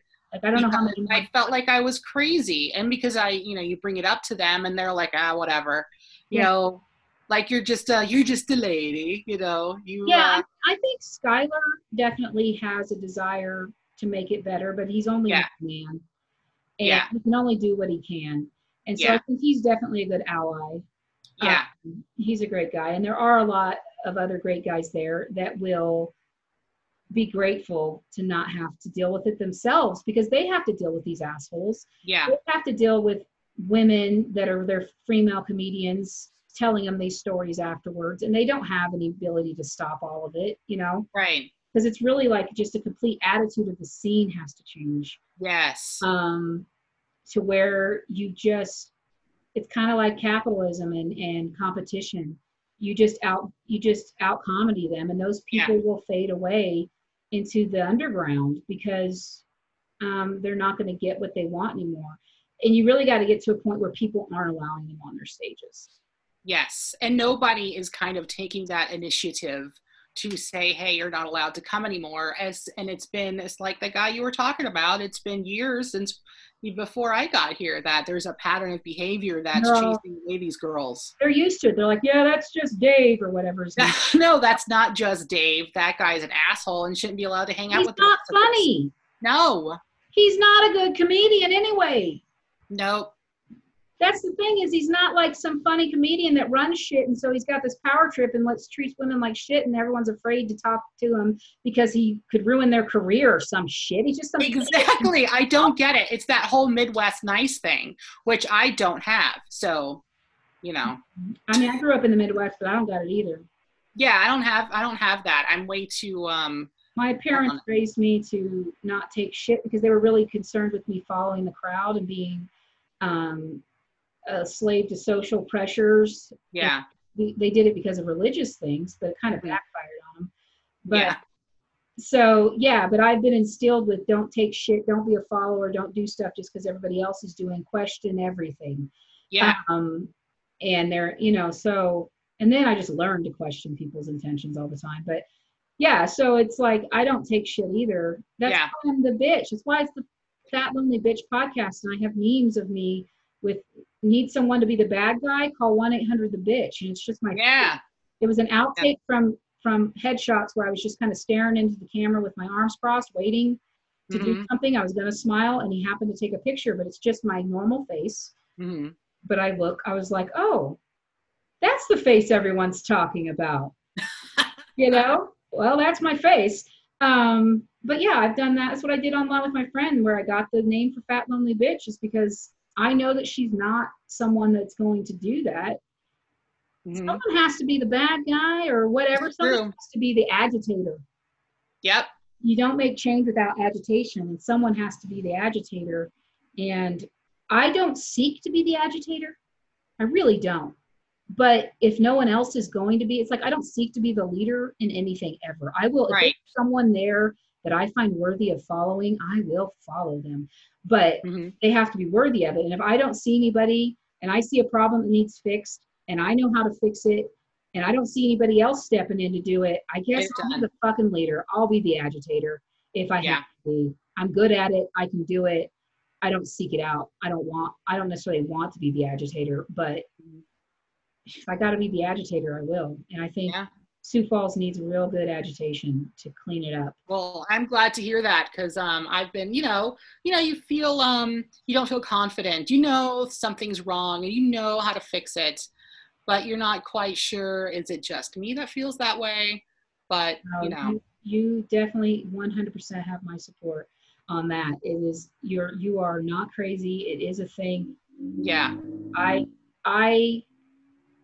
I wonder how many women have been through Sioux Falls and don't want to go through there anymore. I have seen like 2 or 3 chicks come to Mike's and then never come back because the men were just awful to them. I don't know why nobody was like that to me when I first started, but everybody was super cool and I felt really welcomed. Well, I'm not sure what the difference is. I came through Sioux Falls I wasn't starting out in comedy. I knew Skylar, who is, well known in the scene, and I had friends in the scene. And also I was on my way to do the presidential comedy festival where I was in a competition with people I knew I couldn't beat, but like some of the, what I call higher ups here in Denver, some of the movers and like what I say, because I say like comedy is like a college. So these are people that have like a PhD in DIY and alternative comedy anyway. And so I was on my way to be their peer in a competition. So I wasn't nobody. And, but that one guy. Yeah, I know exactly who you're talking about. But and it was a man that warned me. It was a man that warned me about him. It was a man that said, hey, while you were in there, this guy went up after you and he said all this stuff. So, watch out. And that's like, well, then why was he allowed to get up there and say all that stuff? Thank you. And freedom of speech. I get it. Then let that dumbass go start his own mic. Yeah. Where you can spew that shit, because he's scaring women off. And I hate to say weak and strong because I don't want to think women are weak, but I have a high tolerance, I would say.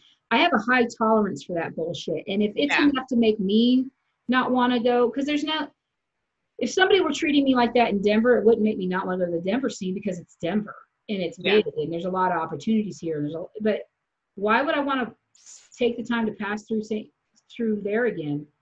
Exactly. Just keep driving. Yeah. I don't want to deal with that. Yeah. So, you're on to something. And I think the art of comedy, we could eventually partner and do some stuff there for sure. Oh, hell yeah. Yeah, it would be great. So totally down. Totally down. All right, cool. I think I've kept you long enough. Oh no, I feel like I've kept you long enough. I did have an appointment to go set up a mailbox at the UPS store that I missed, but I don't care. Oh, no. So, all right. Well, this is really good. I'm really excited that I got to talk to you, and this is going to be a good collaboration, I think, and we can really do some good stuff together. Oh, hell yeah. Right on. Clean up St. Paul. Not St. Paul. Sioux Falls. Yeah. Let's clean up Sioux Falls, man. Let's sweep those. Coming for you, pigs of Sioux Falls. Yeah, we are. You better watch out. We're not going to be mean to you or anything, but we're going to crowd you out with others. Yeah, so much vagina. You won't even know what to do. Smother you with the fucking vagina. Yes. We're going to smother out your misogynistic bullshit with the vagina. Fupa's out for Harambe. Yes. All right. It was good to talk to you. You too, honey. Bye. Bye.